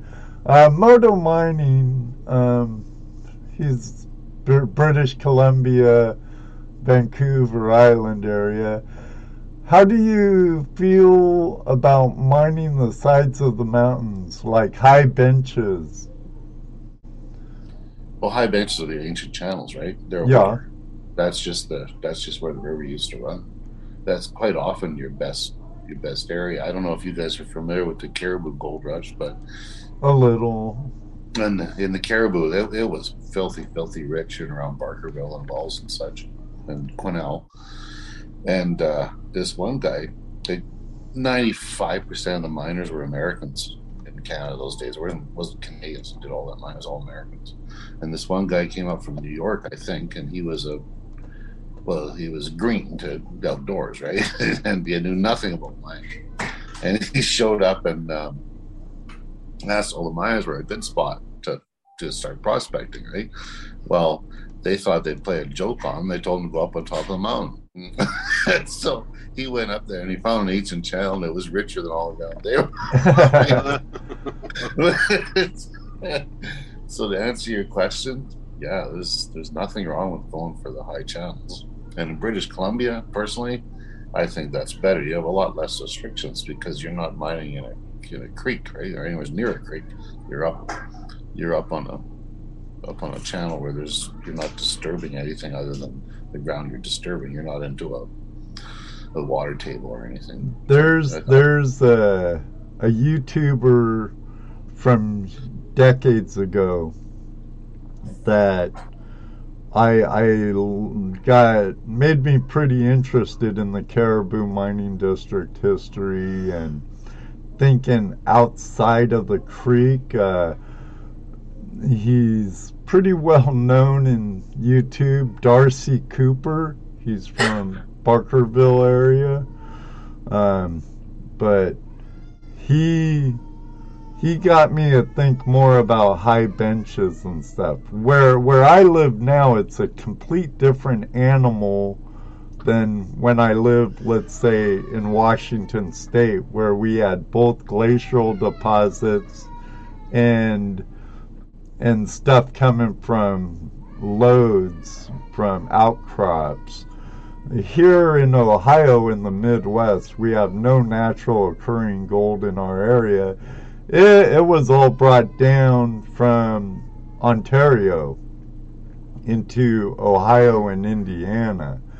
And like I always tease our Canadian friends in Ontario, no, you can't have it back. It came here, and now it's ours. So, Secret Creek Prospecting says, Allie, I picked up one of your 1 gram bags of pay dirt. Thank you. Aww. Happy holidays, Allie and Mining Crew. Now you guys understand that if you don't buy a bag, he's going to be the only one with a ticket. He's going to win that right. 3 grand. He's going to win it automatically. That's right. So that's right. So get over there and pull a Secret Creek and buy them. More grams you buy, the more chances you get of winning a 3 gram bag of pay dirt. Yeah, Mined by these two right here. There you go. Speaking of, by the way, you didn't. Can I ask how much your 1 gram bags are? In Canadian, they're 89. I think in US it works out to 69. Yeah, I might have to scrape some pennies together and get a bag. Me too. Yeah, I think that's what it works out to. It automatically converts to your currency when you go to checkout. Yeah. HD Shovel Ad says $69. You would know. I believe. I'm sure he bought a bag already. He's got 2 of my bags from last year. He still hasn't panned them out. You should see how many pay dirt bags that guy has. I know. I'm surprised he don't have a walk-in safe. I hope he does. With all Secret Creek Prospecting also has a question for you, Allie. What's your favorite piece of equipment to use on your claims? Definitely the bulldozer. Yeah, I was gonna say anything big that you can drive, huh? Yeah, you can change the landscape in like a couple hours. So that's the most fun. But what is more interesting, I think, is an excavator because you can do so much more with it. Like if you know, like Alan is amazing. It's like watching a ballet. It's the weirdest thing. Like you think excavator, oh well, he's just sticking a bucket into the ground. But no, what happens after you're done? Like you can the things you can do and sloping and digging ditches and all the uses it has, that's probably the most useful piece of equipment. But the funnest is the bulldozer. Yeah. Yeah. So Indiana Gold Getters, Scotty, what are we bidding on? You're not bidding on anything. Allie has decided that if you order tonight, and there's no code, right? No code, but I'll just know because I'm the only one who sees the orders. Okay. So I know that whatever you've ordered, if you order a 1 gram bag, you get 1 entry. If you order a 3 gram bag, you get 3. If you order a 5 gram bag, you get 5 entries. And that's for a 3 gram bag. And I always put in extra because I don't like people panning, and if they miss the flour gold or the finer stuff, because our gold is a little bit darker, like make sure you pan this stuff into a tub and redo it. I say, but that I always put in extra because I can, because it's ours, and because I want you to be satisfied with what you're buying. Awesome. So do you sell the majority of gold through your pay dirt bags, or do you also sell a chunk to gold buyers? Oh God, the pay dirt, that's just kind of to get, so I don't go insane during the winter. Something for you to do. Yeah. Can you guys see that okay? No, I don't think so. There's a lot of light on it. Up a little higher, Allie. That's down in our pay dirt. That's how much cribbing come out of one of their underground houses. That's down 50 feet, and that's as I'm digging, that's what it looked like. That's a lot of wood down there. Oh yeah. Can you imagine? They had to take it down through their little shaft, haul it across, and build that underground. They were insane. I sit here and bawl about being in a big piece of equipment with air conditioning and heat, and I'm covered, and I'm like, oh, this is such hard work. Yeah, listening to your favorite music. Yeah, right? And here they were in the middle of winter lighting fires to get down to the pay, and oh my God, those guys, nothing but respect. They piss me off, but I have nothing but respect. Yeah, I'm telling you guys, you want to see some cool videos, some heavy equipment being moved, some real live mining going on, check out her channel. She doesn't have a lot of videos out. She hasn't put out in a while, but she's going to start again, right? Yes, I am. I'm sure she has a lot of footage from the season, and there's a good pastime for the winter too, Allie. That's true. Yeah. No, the pay dirt was I just do that because people seem to like having Yukon gold, or having also, being able to pan if they don't have gold in the area. So it's kind of cool. They can see there's a need for it. There's a need for people selling pay dirt bags. And as long as you do it right, I think, you don't rip people off and you're giving them value for their dollar. I think, why not?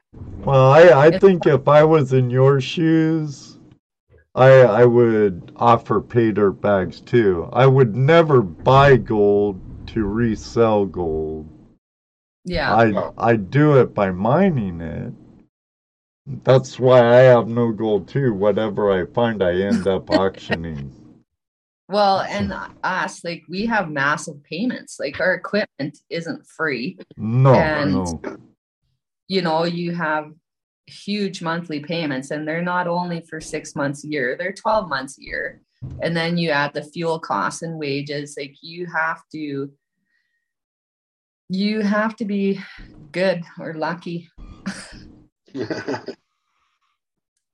Yeah, no doubt. Like we talked about before, it's feast or famine. That's and right. I could imagine your fuel bills alone are in the thousands for a day. Yeah. No Yeah. doubt. What do we spend a day? Probably $45,000 a day. yeah, on fuel. There you When go, Wirt. I know it was asked a long time ago, but there you go, Ronald. Yeah. 45,000 a day in just fuel. Yeah. When we're stripping, when it's, when you're getting the ground ready for pay dirt. So yeah, that's our big fuel cost. When we're sluicing, it's if you're just hauling the pay down. If we got 2 trucks going, and we're still at. Never mind. Yeah, I got to get no that. matter what you're doing, it's about $5,000 a day in fuel. Got to get those trucks to the wash plant, and then you have your excavator to load the wash plant, right? And then the excavator feeding the wash plant, and then the generator running the conveyor belt, and then you have the water pump pumping the water. It's never ending. The excavators will go through 100 gallons a day each at $10 a gallon. Yeah. And the dump trucks are 100 gallons a day. The bulldozer, if you work it really, really hard, it can do up to 200 gallons in a day. So that's $2,000 just in the bulldozer in one day. Yeah. And then to jump on top of that, there's your food, your fuel to keep you warm in your trailer, and then you have to pay the magistry for water rights and all of that also. And wages and on and on. Insurance, you name it. Greenhorn, I think Greenhorn miner here is looking for a job, and he's up in that area. He's in the Caribou, but he wants to go look for work in the Yukon, he said. Oh, there you go. It's not easy if you don't have any experience. No, he's a greenhorn prospector. Oh, there you go. Well, prospecting is a lot easier in the Caribou than it is where we are. But where we are, everything's frozen solid. If you don't have big equipment, you can't get down. Yeah.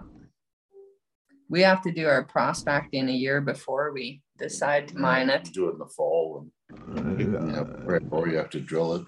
Yeah, one or the other. If it's frozen, we don't have much option other than to drill.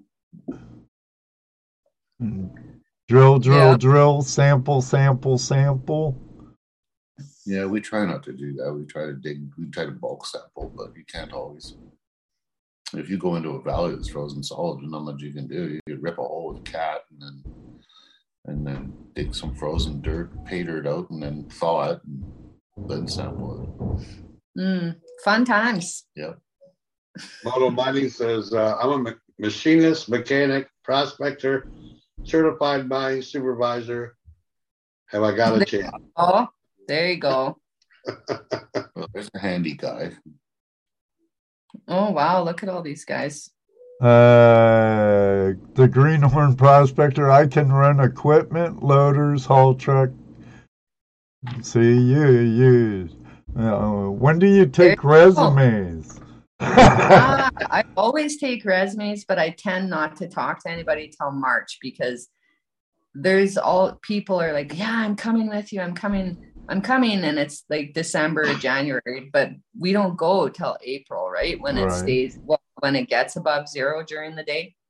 And by that time, they've always, I couldn't wait for you. I found a job. So then you're left hanging, right? So I tend not to even look for people until March if we need them. Right. Okay, guys. Because then they need a job. Don't contact them until March if you're serious. If you're not serious, don't waste their time. Well, so many people in the past have burned us, right? You're, rah. I've had my whole crew for 3 days before I'm ready to go. Mechanics, operators, welders, everywhere. Like one of them, my wife found out I was going, so she dropped the kids off here, so now I can't go. And I got my dream job back east, so I'm heading back east with my new girlfriend, and stuff changes over the winter. And they just leave you hanging. And then we're like, oh God, what do we do now? So now it's like I wait till the last minute. So they're begging and pleading to come up there, and then they drop you like a hot potato 2 or 3 days before you're ready to leave. And now you're in a bad spot. Just have no crew just when you start. Yeah. Always something. Troy Johnson wants to know how long your season is. 7 months max. Yeah, usually beginning to mid-April till mid-October. This year we got, well, that was kind of crazy. We closed up camp October 14th because it was getting down to minus 25 or 30 at night. So we can't do anything, like everything freezes. So we shut everything down, winterized all the equipment, brought all the pumps, everything up, went to town slept for 3 days, and the weather warmed up, and Alan and I looked at each other and we're like, should we? Like, yeah. We went back out there for 6 days. Yeah. Spent 2 days like putting everything back together and thawing shit out and sluice for 2 days and shut her down again. All our pipes were frozen. Like the big Oh, pipes were God. all the hoses, pipes were all frozen. We put the hose on the truck exhaust to thaw it out. Oh no, you don't have the fever. Mm-hmm. Oh no, it's money to It's get through not the winter. fever, it's need. Okay. Call it what you want. Yeah. Yeah. Well, you have 6 months to think about it. If I would have just loosed for 2 or 3 more days, Right? we'd be able to buy food, Yeah. We'd have this much more money. And it was just Alan and I, so it wasn't like, oh, let's bring our crew back out. No, we just went back out, and yeah. So it was okay. It was worth it. Yeah. So what's in your future? Any bigger things to come? You already got some big equipment. I know. Well, there's always more equipment. I don't know. We're no, I think we're pretty well set up now with a couple 40-ton haul trucks. We got the 2 bigger excavators, and we got a D10T, and we bought a D11R, but that's a whole YouTube video with finning, and I'm not going to get into it tonight because I'll end up drinking 6 beer and bawling. So Well, we don't want that, I guess. No, you don't. But yeah, so I think we're pretty well set up now. So I'm hoping now that this is our 3rd year on that creek and we kind of have a lock on the pay streak so far, I'm hoping for big things and more old timers artifacts. I want to find that other boot. Empty, of course. What's that? Empty. Yes, empty. No foot inside of it. No. Yeah. So other than that, I don't think we have anything. Yeah, that's right. So, do you guys use metal detectors at all? We do not, because there are so many hot rocks up there that thing would just go beep, beep, beep, beep. Mm-hmm. And you lose your mind. We've talked about it a lot. It's getting a really good one, because the cheap ones, when you turn them on, they scream until you turn them off, and there's nothing you can do to stop them from screaming. They just start screaming because there's so much mineralization in all the material. Terry Curry wants to know, Allie, if Gold Rush people approach you, would you go? Yeah, I would, because I would like to not make payments on equipment. I'm just kidding. No, I think why not? I mean, it's not we've spoken to a lot of people that have been on those shows. Yeah. And so I'm gonna say for that. Oh, okay. I know. I'm just saying that it's not what it's cracked up to be. I guess it can be, but it's not. I mean, let me ask you this: are you into doing drama? Can you be the drama queen? No. Well, you're out of luck. I know, and that's the thing. Like, I will tell you this: when Freddie Dodge, that show, they found me, from YouTube, and they messaged me and they said, "Hey, do you want to be on our show?" And I'm like, "Not particularly." First of all, it's called mine rescue, which means you're in trouble. Right. Wait, are we in trouble?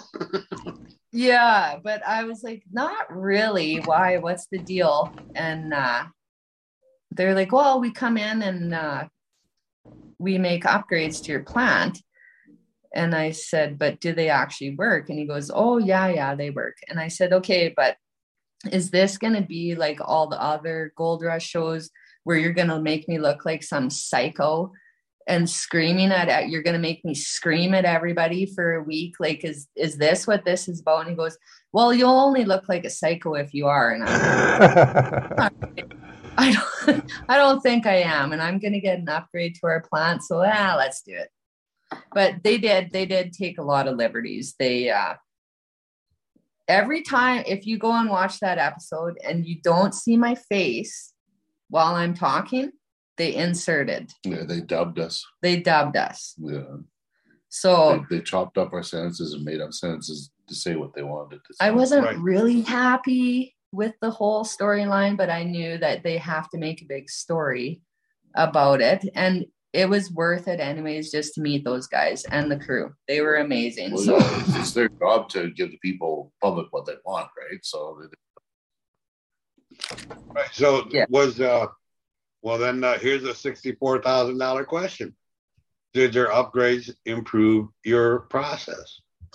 Yeah, those dams that they put in the trommel, that was were a really good great idea. We're not trommel people. We used to always have screen dams. Yeah, so this was new. And we only just bought this trommel just before Freddie got up there. And they phoned us and asked, well, does your plant need any work? Well, yeah, because it needs to be rebuilt. It's almost new, but it was all engineered wrong from end to end. And so we gave them a whole bunch of things that our plant needed to be, changed, fixed, repaired, changed around. But Freddie and Juan are only there for 7 days. There's only so much you can do in 7 days, especially it pretty much was a torrential downpour the whole time it there. poured rain. And if you've ever welded in the rain and stuff, it's not fun. So they did the best they could in 7 days. And the plant could use another 14 days.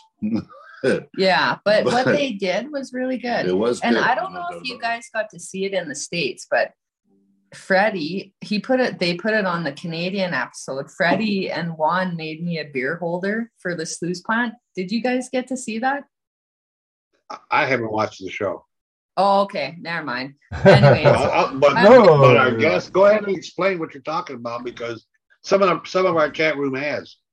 Okay, so when we do the first cleanup, like after the 5-hour run, and that's our deal. After a long day, we'll take a couple beer up and clean the mats and just enjoy your day's work, right? So, and every time I spill or somebody spills, because you're slapping mats and you're running the hose and your beer spills. So when Freddie and Juan came to watch the cleanup, and I'm like, I would really appreciate a beer holder, just because I waste so much beer by doing this.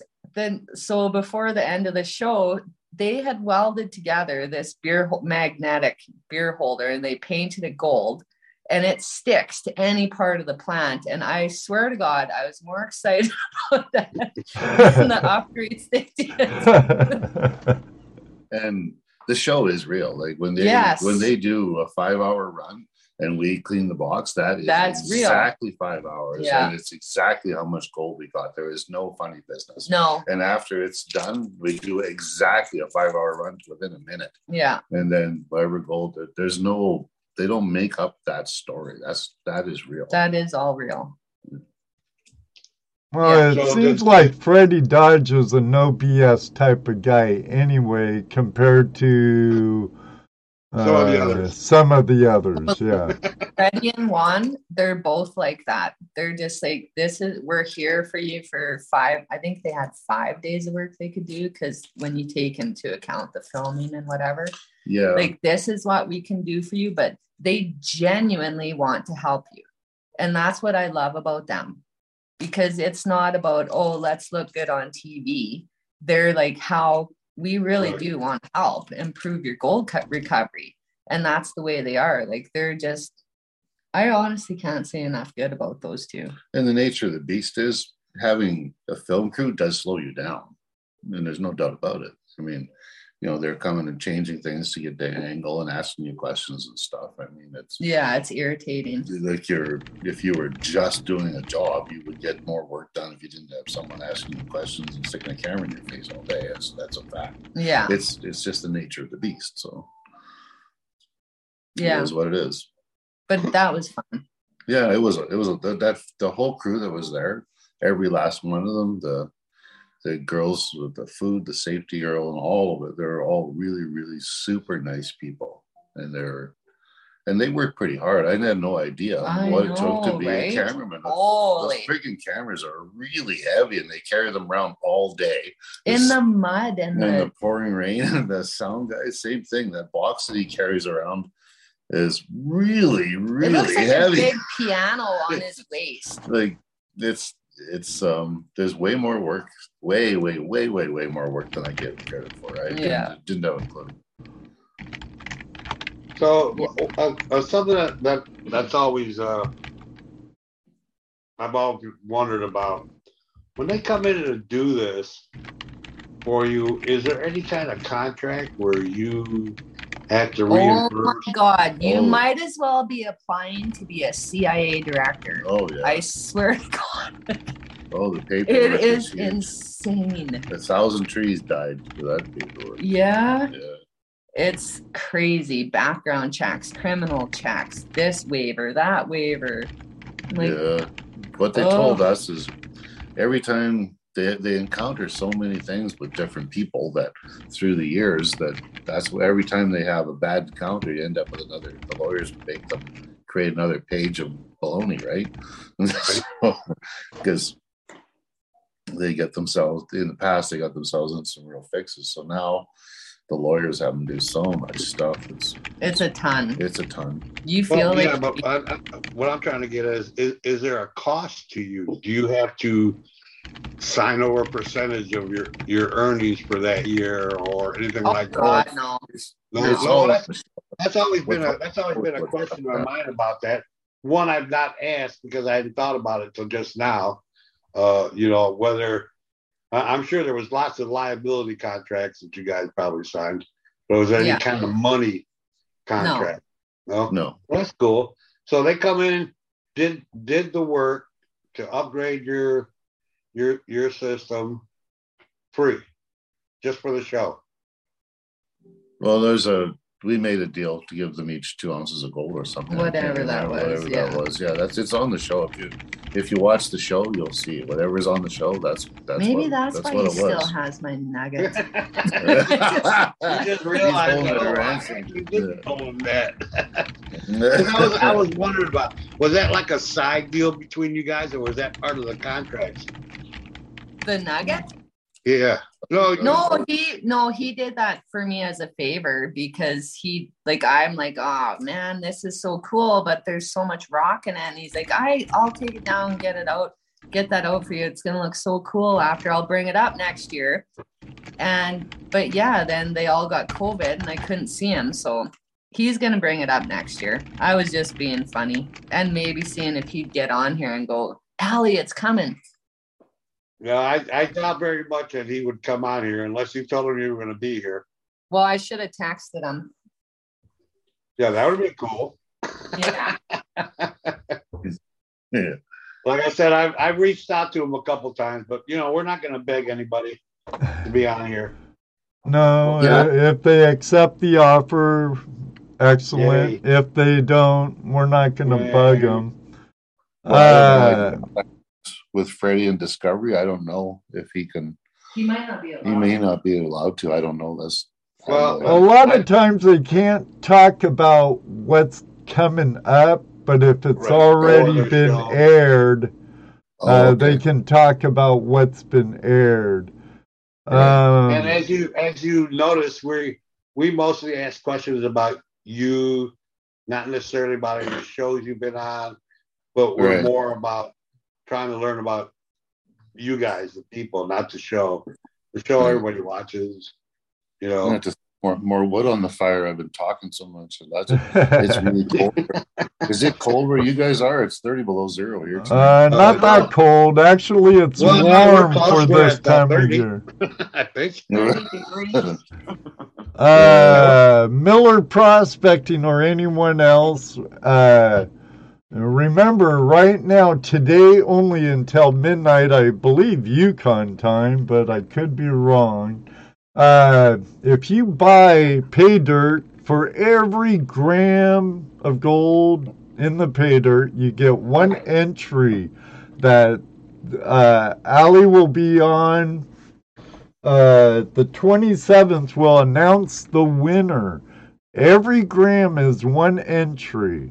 So make sure to go to their website, buy some pay dirt, and the more grams you buy in that pay dirt, the more chances you have of winning a pay dirt bag containing 3 grams of their gold that they mined. That's right.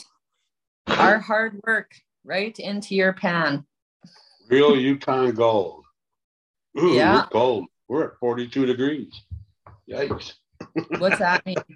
We're pretty warm for this time of year. We're 30 degrees below zero. I'm freezing here at 42. Last night we were the coldest place on the planet. No, today. Today, Yeah. we're the coldest place on the planet. Wow, good thing I'm not in Alberta.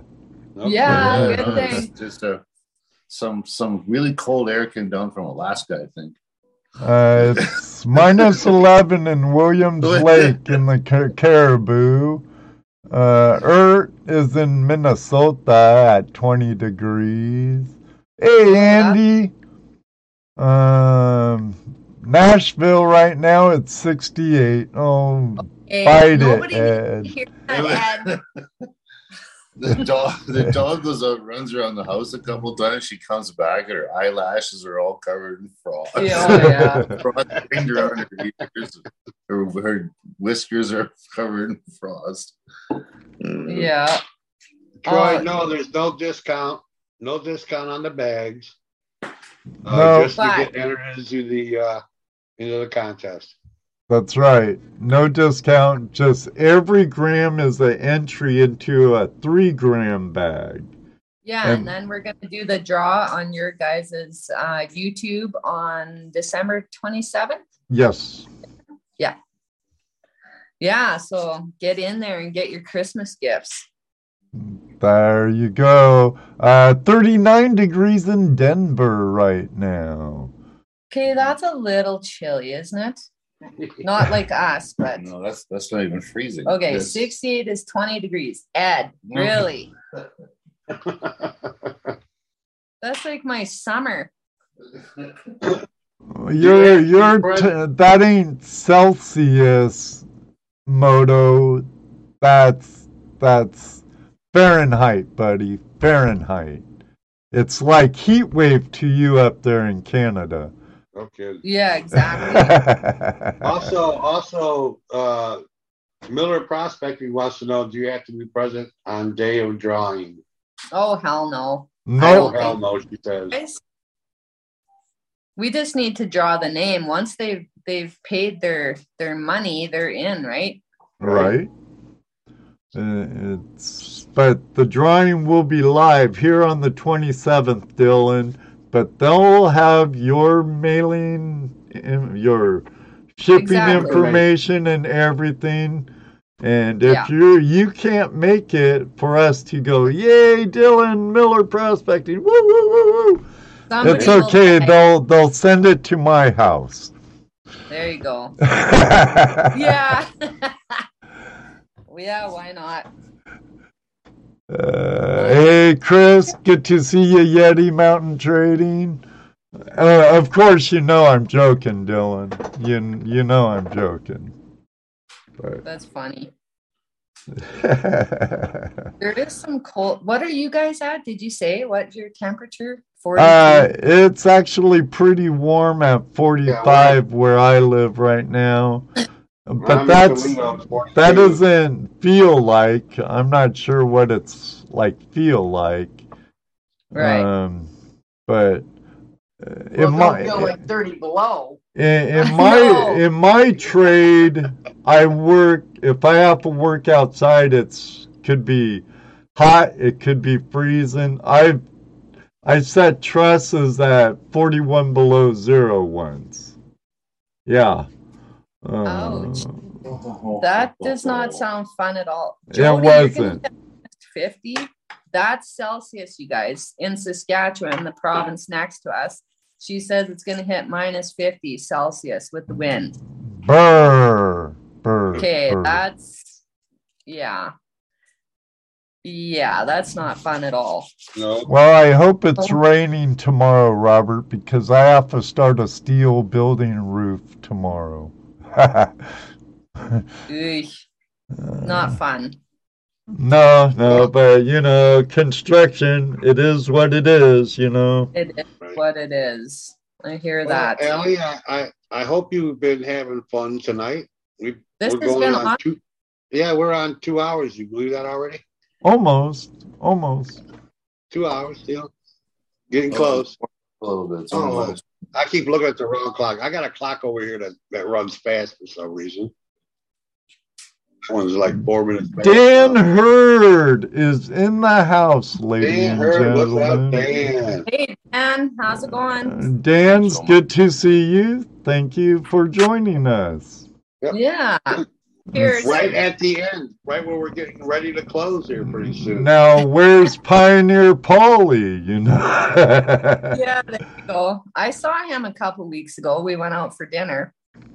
We were down in Victoria having a little vacation before we headed to Alberta. And yeah, he's a fun guy. I'd like to run into Dan and Pioneer Paulie. Dan's joined us on an Open Line Tuesday before. Pioneer Paulie's been a guest a couple of times. But I'd love to be able to get on the stream or river with them sometime next time I'm able to get to British Columbia. Yeah, that would be lots of fun. And Victoria, there's a fun town. When I lived in Washington, we take the ferry over to Vancouver Island and go party in Victoria. There you go. But has Dan heard every party is with Emily Rydell right now. Well, what's that? I know Paulie did a video with Emily down in Seattle. Right. That was today. Yeah. I'd love to get to the Caribou also, Greenhorn. I'd have to knock on Darcy Cooper's door. There you go. Got to be wary of Brutus, though. He might eat me up. Paulie is back in Victoria now. I believe it. Yeah.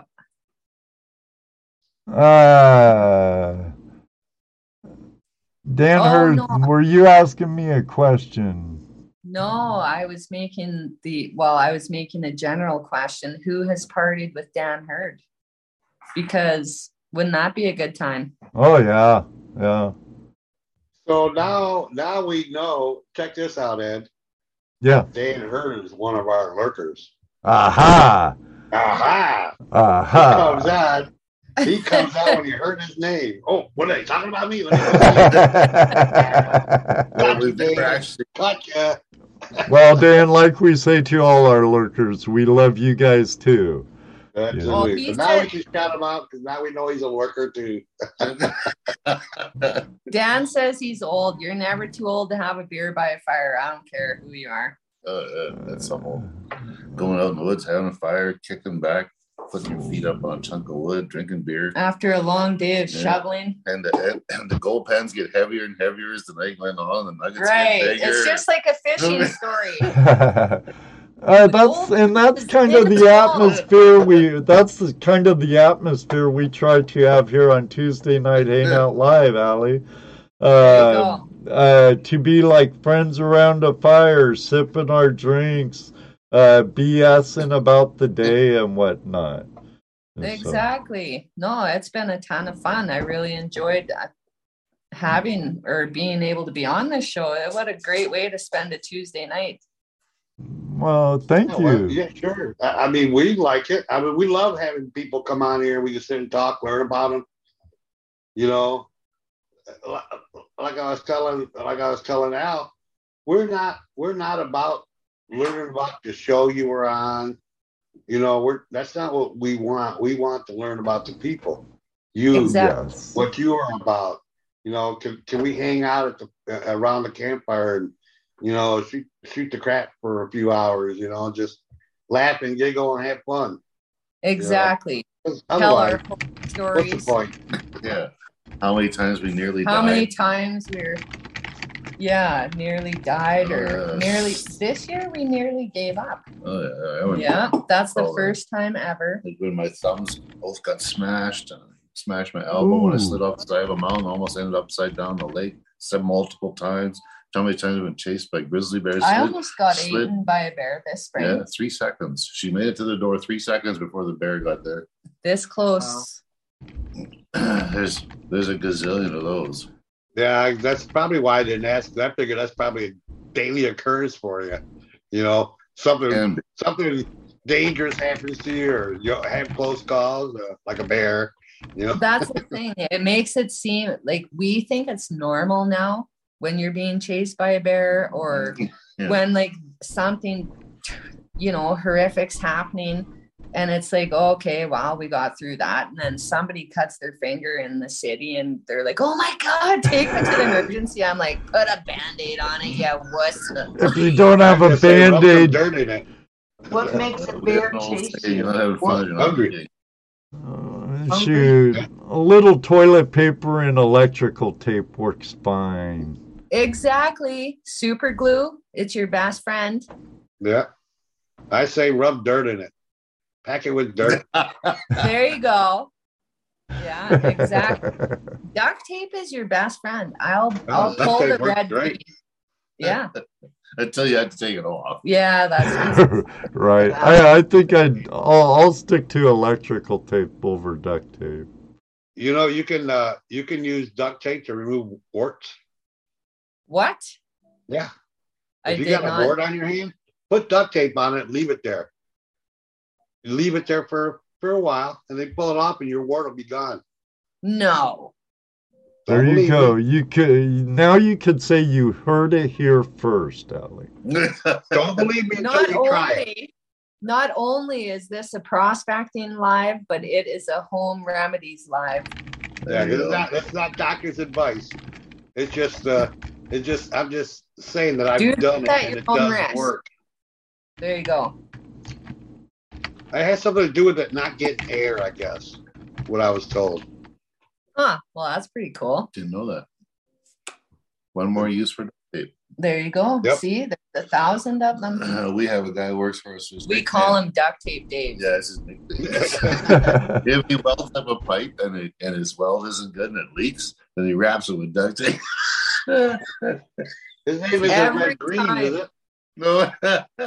He is hilarious. Like literally he has it hanging in his pocket, and when we're like panicking because we don't have the tools and we want to get the sluice plant running, his favorite, Alan will say, Dave, you got the duct tape? And I swear to God, he does this little jig and he's like, yeah, I got it right here. He's got a pair of pliers and roll of haywire and duct roll tape. Of duct tape and off he goes. Here, check this out. I just got confirmation on the duct tape.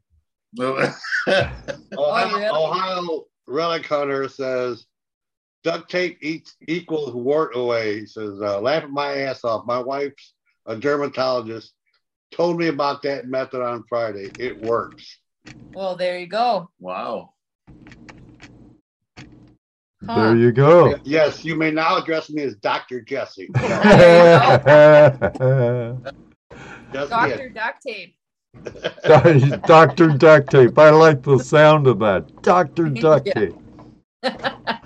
Dr. Duct Tape. Disclosure, no, we're not offering any medical advice in any No. sort of way. No. God, no. I But love Gorilla Tape. I will say this one more time. If you order any bags from their website tonight only, I believe till midnight Yukon time, or is that Alberta time?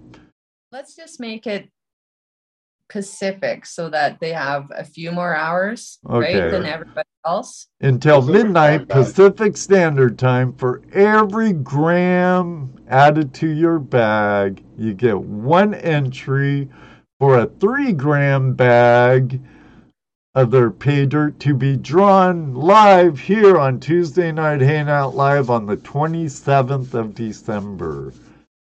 Yep, that's it. So order it up. I'll put some pickers in there.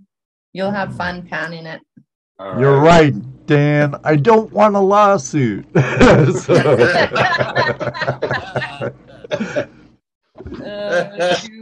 a little anecdotal Yeah. thing there. That's hilarious. You're right, Dan. Don't want a lawsuit. No, this is our, prospector's opinion only about the That's duct tape. It's just a anecdote, something I've seen happen. That's right. Don't know why it works, but Contrast. may have nothing to do with medical. No. Exactly. We are not medical professionals. Or No, scientists, we're just minors. we're barely professionals in anything. We just try. Yeah, right. We're jack of all. It's called. I used to be a drag racer before I went mining, and there's a saying in drag racing: is run what you brung. In other words, whatever car you got, race it. Don't worry about having the latest, greatest, bestest, most expensive. Gold mine is exactly the same. Whatever you got, put it to use. Do the best you can with what you got. You know what else? It's the rule of KISS. Keep it simple, stupid. There you Right. go. Absolutely. There you go. Honestly, you don't need this fancy fandangled bullshit that people are hanging off their high bankers and this and that. That's just my opinion. I'm no expert, but I really find keep it simple. Everybody's always trying to reinvent the sluice box. Oh, I hear that. It's Gold Rush. Dan Hurd says, make it work. Exactly. Yeah, exactly. Sluice box, the gold is so heavy, it doesn't have to be that complex to catch gold. And sometimes the fancier stuff, like a buddy of ours showed up with some fancy new matting that he had, and and there was gold right to the bottom. And we put a pan underneath, and there was gold in the pan. So it was like, okay. Well, that's not good. No. Migration is not good. No, Mm-hmm. keep it simple, and you'll find that you'll be a lot happier. You'll spend a lot less money. Yeah. Yeah, the most important thing is to get dirt through it. People do everything else but, they're playing around, to the half a bucket here, and this, that, and everything. The more yards of dirt you get through, just fire it up and just pour the yards. It's about running the dirt material across it. The more you run across it, the more you're going to find. That's exactly right. That's right. They stratify it and classify it and all this. Just shovel her through.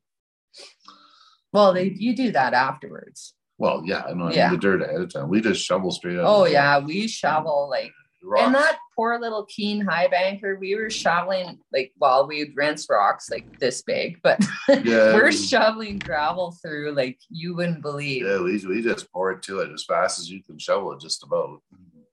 Put the water to it. You rip out all those little spray nozzles, put some 1-inch nozzles in it, and pour the water to it. Put in bigger riffles. And then you pick out any rocks that are like 6 inches and bigger, but other than that, you just shovel it through. And it works. Yeah, and all your goals in the first 3 riffles. Yeah, it works. More dirt, the better. To answer your question, the greenhorn Prospector. Yes, they are also on Instagram. There's the Instagram, Facebook, TikTok, YouTube. Well, YouTube hasn't been updated in a while, but yeah. Yes, if running 200% more material means you lose 10% gold, you are still 190% ahead of the game. Perfect. Dan Hurd says. Yeah, it's exactly right. As Wayne Gretzky says, you don't score 100% of the goals that you didn't take the shot. That's right. Just run the dirt. Set your box up properly, get your levels right, get your water right, and then just put the dirt to it. Run it like you stole it. Exactly. Exactly. Yeah. Run it hard. Put it away. Put it away wet and weary, right? Yeah. I didn't say that. Wet and weird. Yeah. I was trying to be polite since we have a lady as a guest tonight. Oh, wow. I'm not sure if you figured this out yet or not. Well, doesn't really matter. Yeah, but I still try and be polite, Allie. Well, thank you. Well, we do have ladies in the audience. And children. True. Oh, maybe. Do we? You should have told me that. Well, at least I think some of these guys have ladies for wives. So. Maybe some of them. And happy birthday, HD Shovel Ed, brother. Yeah, happy birthday. Happy birthday, Ed. We call him the other Ed. Yeah. The other Ed.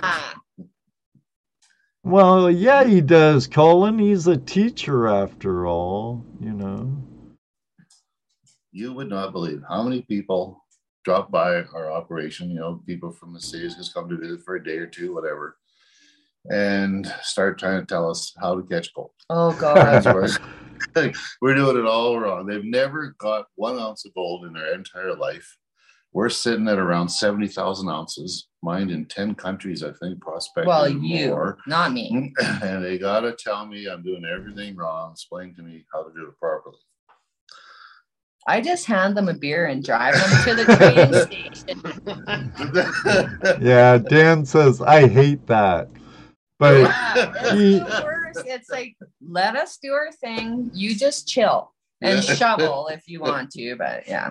Every video, those keyboard tough guys, huh, Dan? Exactly. They know it all. It's the keyboard warriors. I swear to God. It's like the most popular one is you're running too much water. You're not running enough water. They don't understand. If you don't have enough water, you don't create the vortexes. If you don't have the vortex, it does not rinse the lighter material out. And if you don't rinse the lighter material out, then the gold can't be driven down into the mat. You must have, like on expanded metal, your first knuckle, 1 inch of water. And you have to have proper flow. You have your width right and your slope right, and then you just put the dirt to it, and it'll do its job. Yep, it works. What gold knows what to do. Is the people playing with it don't know what to do. The questions I always hear that always kind of are funny to me, now.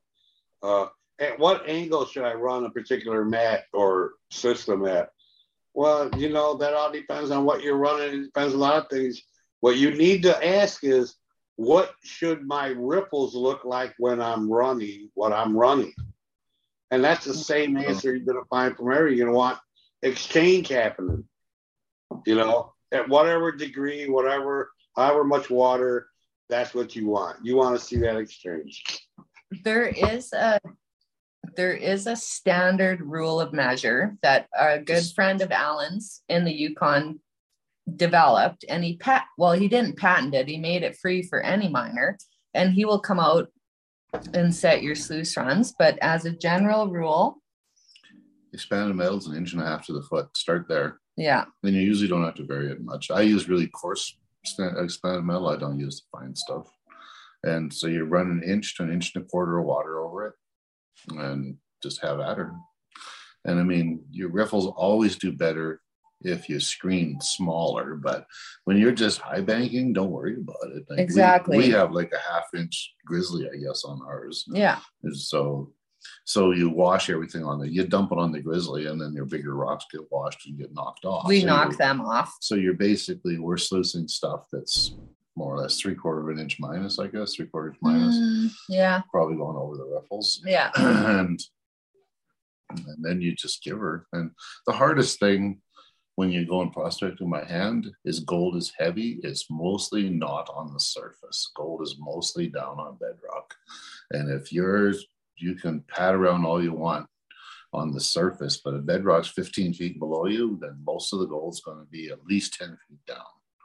So it's very difficult in lots of areas to get down to where the best gold is by hand. Well, we don't know about them in Ohio, though. No, I just said lots of places. Yeah. No, there's right. Everything. What we've been finding out, realizing, Ed's been around doing this. What I've been realizing is that wherever you go, it's going to be different from what we do here. Everywhere. In California, the prospecting and mining there, the way it's done there is different from what we do. We go out to our creek and we'll only dig 15 inches down. Max, because we're looking for flood gold mostly. Right. Oh, okay. It's flood gold. So we know that, we can dig down to bedrock if you're in a good spot where you can get to it, right? There are places. Yeah. But the majority of our gold that we're going to find in like our lease, our club lease, is going to be within that first 15 inches, and every year, because it gets replenished. It gets replenished every year. So we dig shallow and make a big footprint. Right. And of course, can't always go with the quality of material, so it's the quantity of material. That's exactly right. That's exactly it, yeah. Like for us here in Ohio, we want to move a lot of dirt, right? Yeah. Move it off the top 15 or so inches. Yeah. Right. Now, back home in Washington or California, I'd be looking for quality over quantity. Looking for good, good spots where the gold's at. Different type of mining, but still the same results. Exactly. You go down to Georgia or to North Carolina or anywhere down south, that's a different process too. Now you got to deal with a lot of other heavies. They're magnetites. They got a lot down there. I'm sure you guys have a lot too. Oh man! So everywhere you go, it's going to be different. So you just got to learn it. Like I said, you got to learn your equipment. Learn your equipment. Yeah, exactly. Yeah, learn your equipment's limitations and whatnot. And you always preach that, Yep. Learn your tool, learn your equipment. Mm-hmm. Well, yeah, you know what? You throw dirt at it till it works for you. Yeah. Well, yeah, if your riffles are packing, usually steepen them a little bit and turn up your water a little bit. If you're band metal, you got to do whatever it is. Yeah. Some places have outrageous amounts of black sand. I've seen it where we shut off our sluice plant and the tailings are just black from the black sand. Yeah. It's a bitch to clean. Sorry for the children listening if there are, but it's terrible. Okay, good. They better be. Where the hematite and the magnetite is large. It's all the size of your end of your finger, ends of your thumb. And I remember I changed creeks and I had my riffles set at 3 inches. And they just packed solid full of chunks of hematite and magnetite. It was right and flush. And I phoned the engineer and he said, just stretch them out a 1/2 inch. And I did, and that was it. I washed it out. So like you say, every place is a little different. You start off with your standard and then adapt. Right. You have a standard, sure.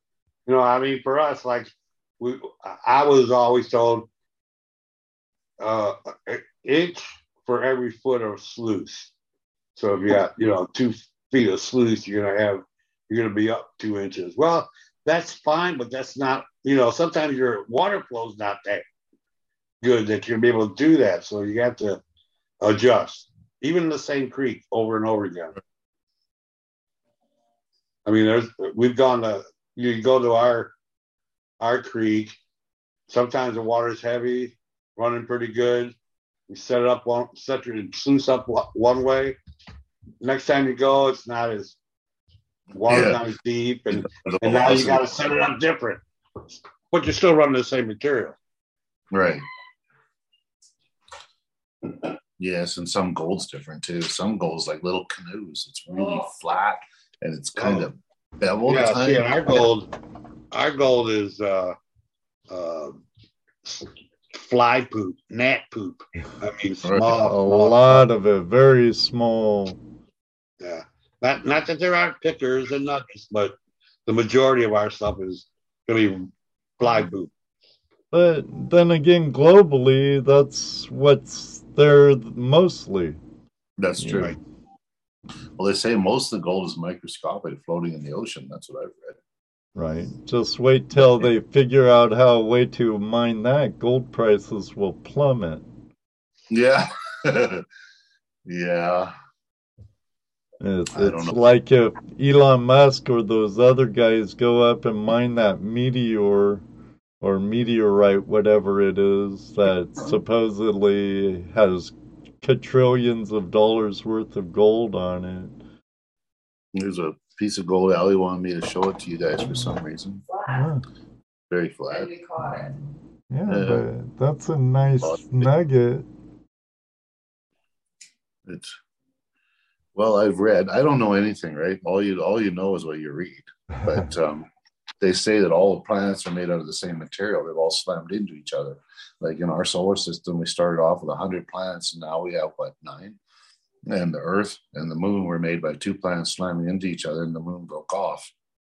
So, in theory, if that's the case, then the metallurgy in every planet is going to be very similar. So, there's going to be more or less the same amount of gold in every other planet that we have. And so, I don't know about any one, asteroid or any one meteorite having way more percentage of gold than what we have here, because we're still trying to figure out where the gold come from we got here. I know. I mean, what do I know?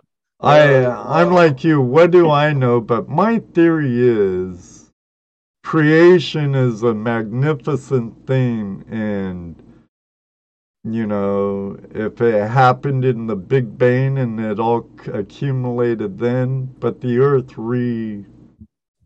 recycles it and churns it up, melts it down, pushes up through cracks and fissures, and it ends up becoming a lode somewhere in an outcropping somewhere, or in an intrusive rock formation somewhere waiting to peek out someday. You have all different ones. The epithermal deposits are sort of like a hot spring, right? Mm-hmm. And it comes up and it's spread microscopic through a very large area of rock, and then you have your big gold veins, and small gold veins, and everything in between. So there's a multitude of different deposits. I mean, what I'm impressed with is today we spend trillions of dollars, people all over the world, hard rock companies doing all this fancy stuff to try and find gold.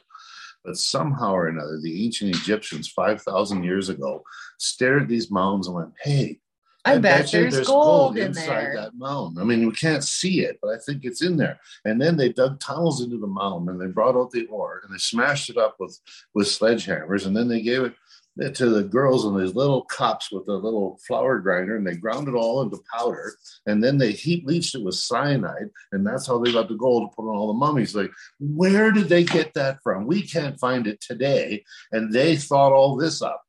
Like, I'm sorry, but it's very hard for me to comprehend.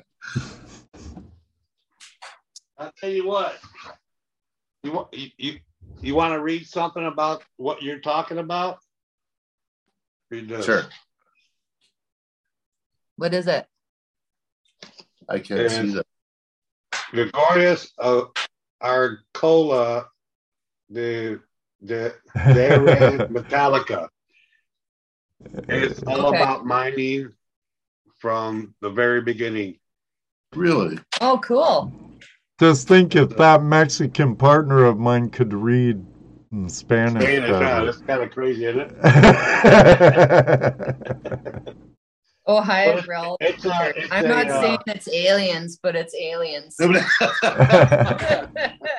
That's pretty I much love right. that. Well, you gotta wonder. You got it. That reminds me of a question from our friend Ronald at Radio. He says, up in the Yukon, have you ever had any extraterrestrial experiences or weird animals?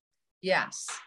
And that's on the prospecting video, that footprint. I don't know if you guys watched that one, but it was a footprint and it was 4 toes, and I didn't put my boot beside it, but it was like 17 inches long. 17 inches long, and it was right on the creek bed, and it was 1 footprint. So it's a humanoid footprint just in the mud right beside the creek with 4 toes and 17 inches long. And it had all the, if you step in the mud, your foot's not flat, right? The contours of your foot, it has the same contours as like a human foot. So I have no idea. That is the creepiest thing I've ever seen. And I said, let's get the hell out of here because it was fresh. Yeah, it's a narrow, long humanoid, not like a bear. Bears are short. So there's one photo on my prospecting video, and it's just that was this probably it made the arm, my hair on my arm stand up. I put my foot before. And it's like 6 inches longer than my foot. So it makes the hair stand up on the back of your neck. I should have went back and put a measuring tape on it or something. Now we have a picture of the footprint, but you can't tell how big it is. No. So it doesn't look like anything, but that was pretty. But other than that, alien things, no. But you see weird shit in the Yukon sky every night. Like it's so there's no cities, right? Like the entire Yukon holds no light pollution. No, there's only 42,000 people living there, and 35,000 of them live in Whitehorse. So the rest of us are scattered, and every night you'll see something weird in the sky. You can see the stars better, I think, because there's less pollution, period. Right? Yeah. It's very clear. The Aurora Borealis don't mess with the sky viewing much other than, stars. You don't always have that, right? Well, most nights are clear. It's only the odd night that you get that, unless it's farther into the winter, like January, February, March is when you really see it. Yeah, September, October, but a little bit. Yeah. But in the summer, you got to remember, May, June, July, August, you're running 18 to 23 hours of daylight in the Yukon. We've had guys that worked up there for 2 years and they've never seen those lights. Yeah.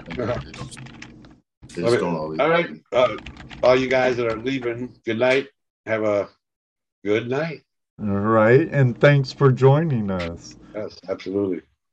Make sure to pick up your pay dirt bags at yukonalley.com. Have a chance to get in on that 3-gram bag on the 27th. Just a reminder. It'll be a gooder. Right, Jason. That'll be fun. We'll all be fat and hungover from Christmas, probably. So it'll be nice. Definitely fat. Yeah, I'll be just coming back from California then, too. Nice. It's nice that I'm going, but I don't like the reason why I'm going. My mother passed away in October. And her funeral and memorial service is on the 20th this month. So that's why the show's canceled on the 20th, everybody, because I'll be in California. I'm really sorry to hear that. That's never easy. Well, I appreciate it. She was 92, 91, lived a good full life, helped a lot of good people, and That's I'm good. proud to be her son. You know, I could have been a better son to her, to be honest, but, you know, she was a great woman. And, but, yeah. I wish I was going there for a prospecting trip or something, but no. It's there to be with family and friends.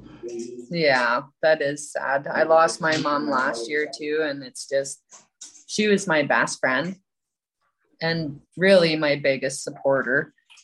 And when that went away, it's really hard. Like, you know, I kind of turtled and went into I don't know, depression, whatever. Like when you lose your biggest fan and your biggest supporter, it's never easy.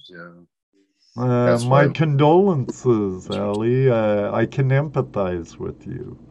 Yeah, it's not good.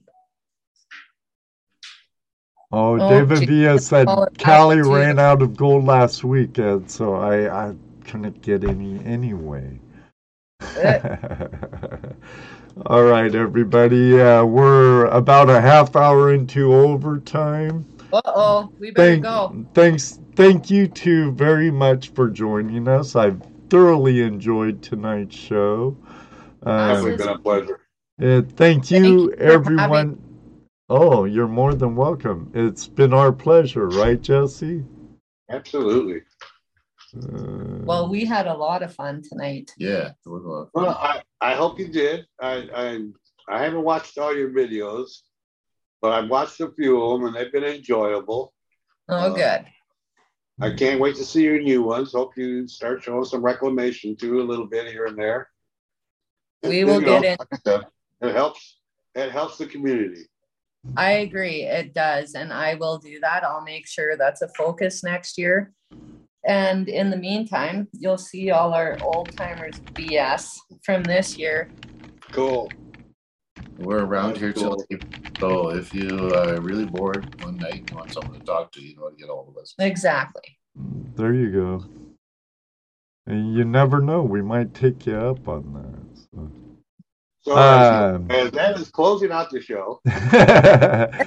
Everyone, one last time. I have to keep poking him. Remember, everyone, one last time until midnight tonight, Pacific Standard Time is when it all ends. For every gram purchase from their store, which the link's up above in the chat and down below in the description, you'll get one entry for a 3-gram bag of pay dirt. Yep. Live drawing here on the 27th during our open line Tuesday. They'll hop on, pick the winner. You do not need to be present, Dylan, if you're still here. So don't worry. They'll mail it to me. You'll be SOL. No, just kidding. But all of you out there, Dan Hurd, thanks for joining us. All of you from top to bottom, thank you for joining us. Love you all. Love all our lurkers. Yep. Thank you, Jesse. Thank you again for our 2 awesome guests. And I'm glad you had a good time because I had a great time. We had a ball. Yeah, it was fun. Yeah. Next week, we're having, I'm going to butcher your name, Josh. We're having Josh Rinke, the new publisher, editor over at International California Mining Journal. In my opinion, the best mining prospecting magazine on the market. Oh, cool. He'll be our special guest, so I hope to see you all then. Until next time, may you always have a flash in your pan. You know, awesome. Good night, everybody. That's right, because you never know, it may happen. Ask numerous people in the chat. It does happen. Maybe one day, too, we'll meet you on the river. Good night, everybody. God bless. Love you all. Until then, we're out of here. Good night. Good night, everybody. Good night, Dan. Brad. Good night, Dan. Have a great day, Brad. Night, Moto. Randy, Scotty, Tony, thank you. Bill, thank you. Moto Mining, good night. 5, 4, David Villa. David Villa, Greg, Gemstone Judy, great to see you. Love your artwork. Terry, good to see you, buddy. Jeff, all of you. Troy, thanks for coming in tonight. Appreciate it. Brewers Prospecting. Buenas noches, amigo. And still here. Nice job again.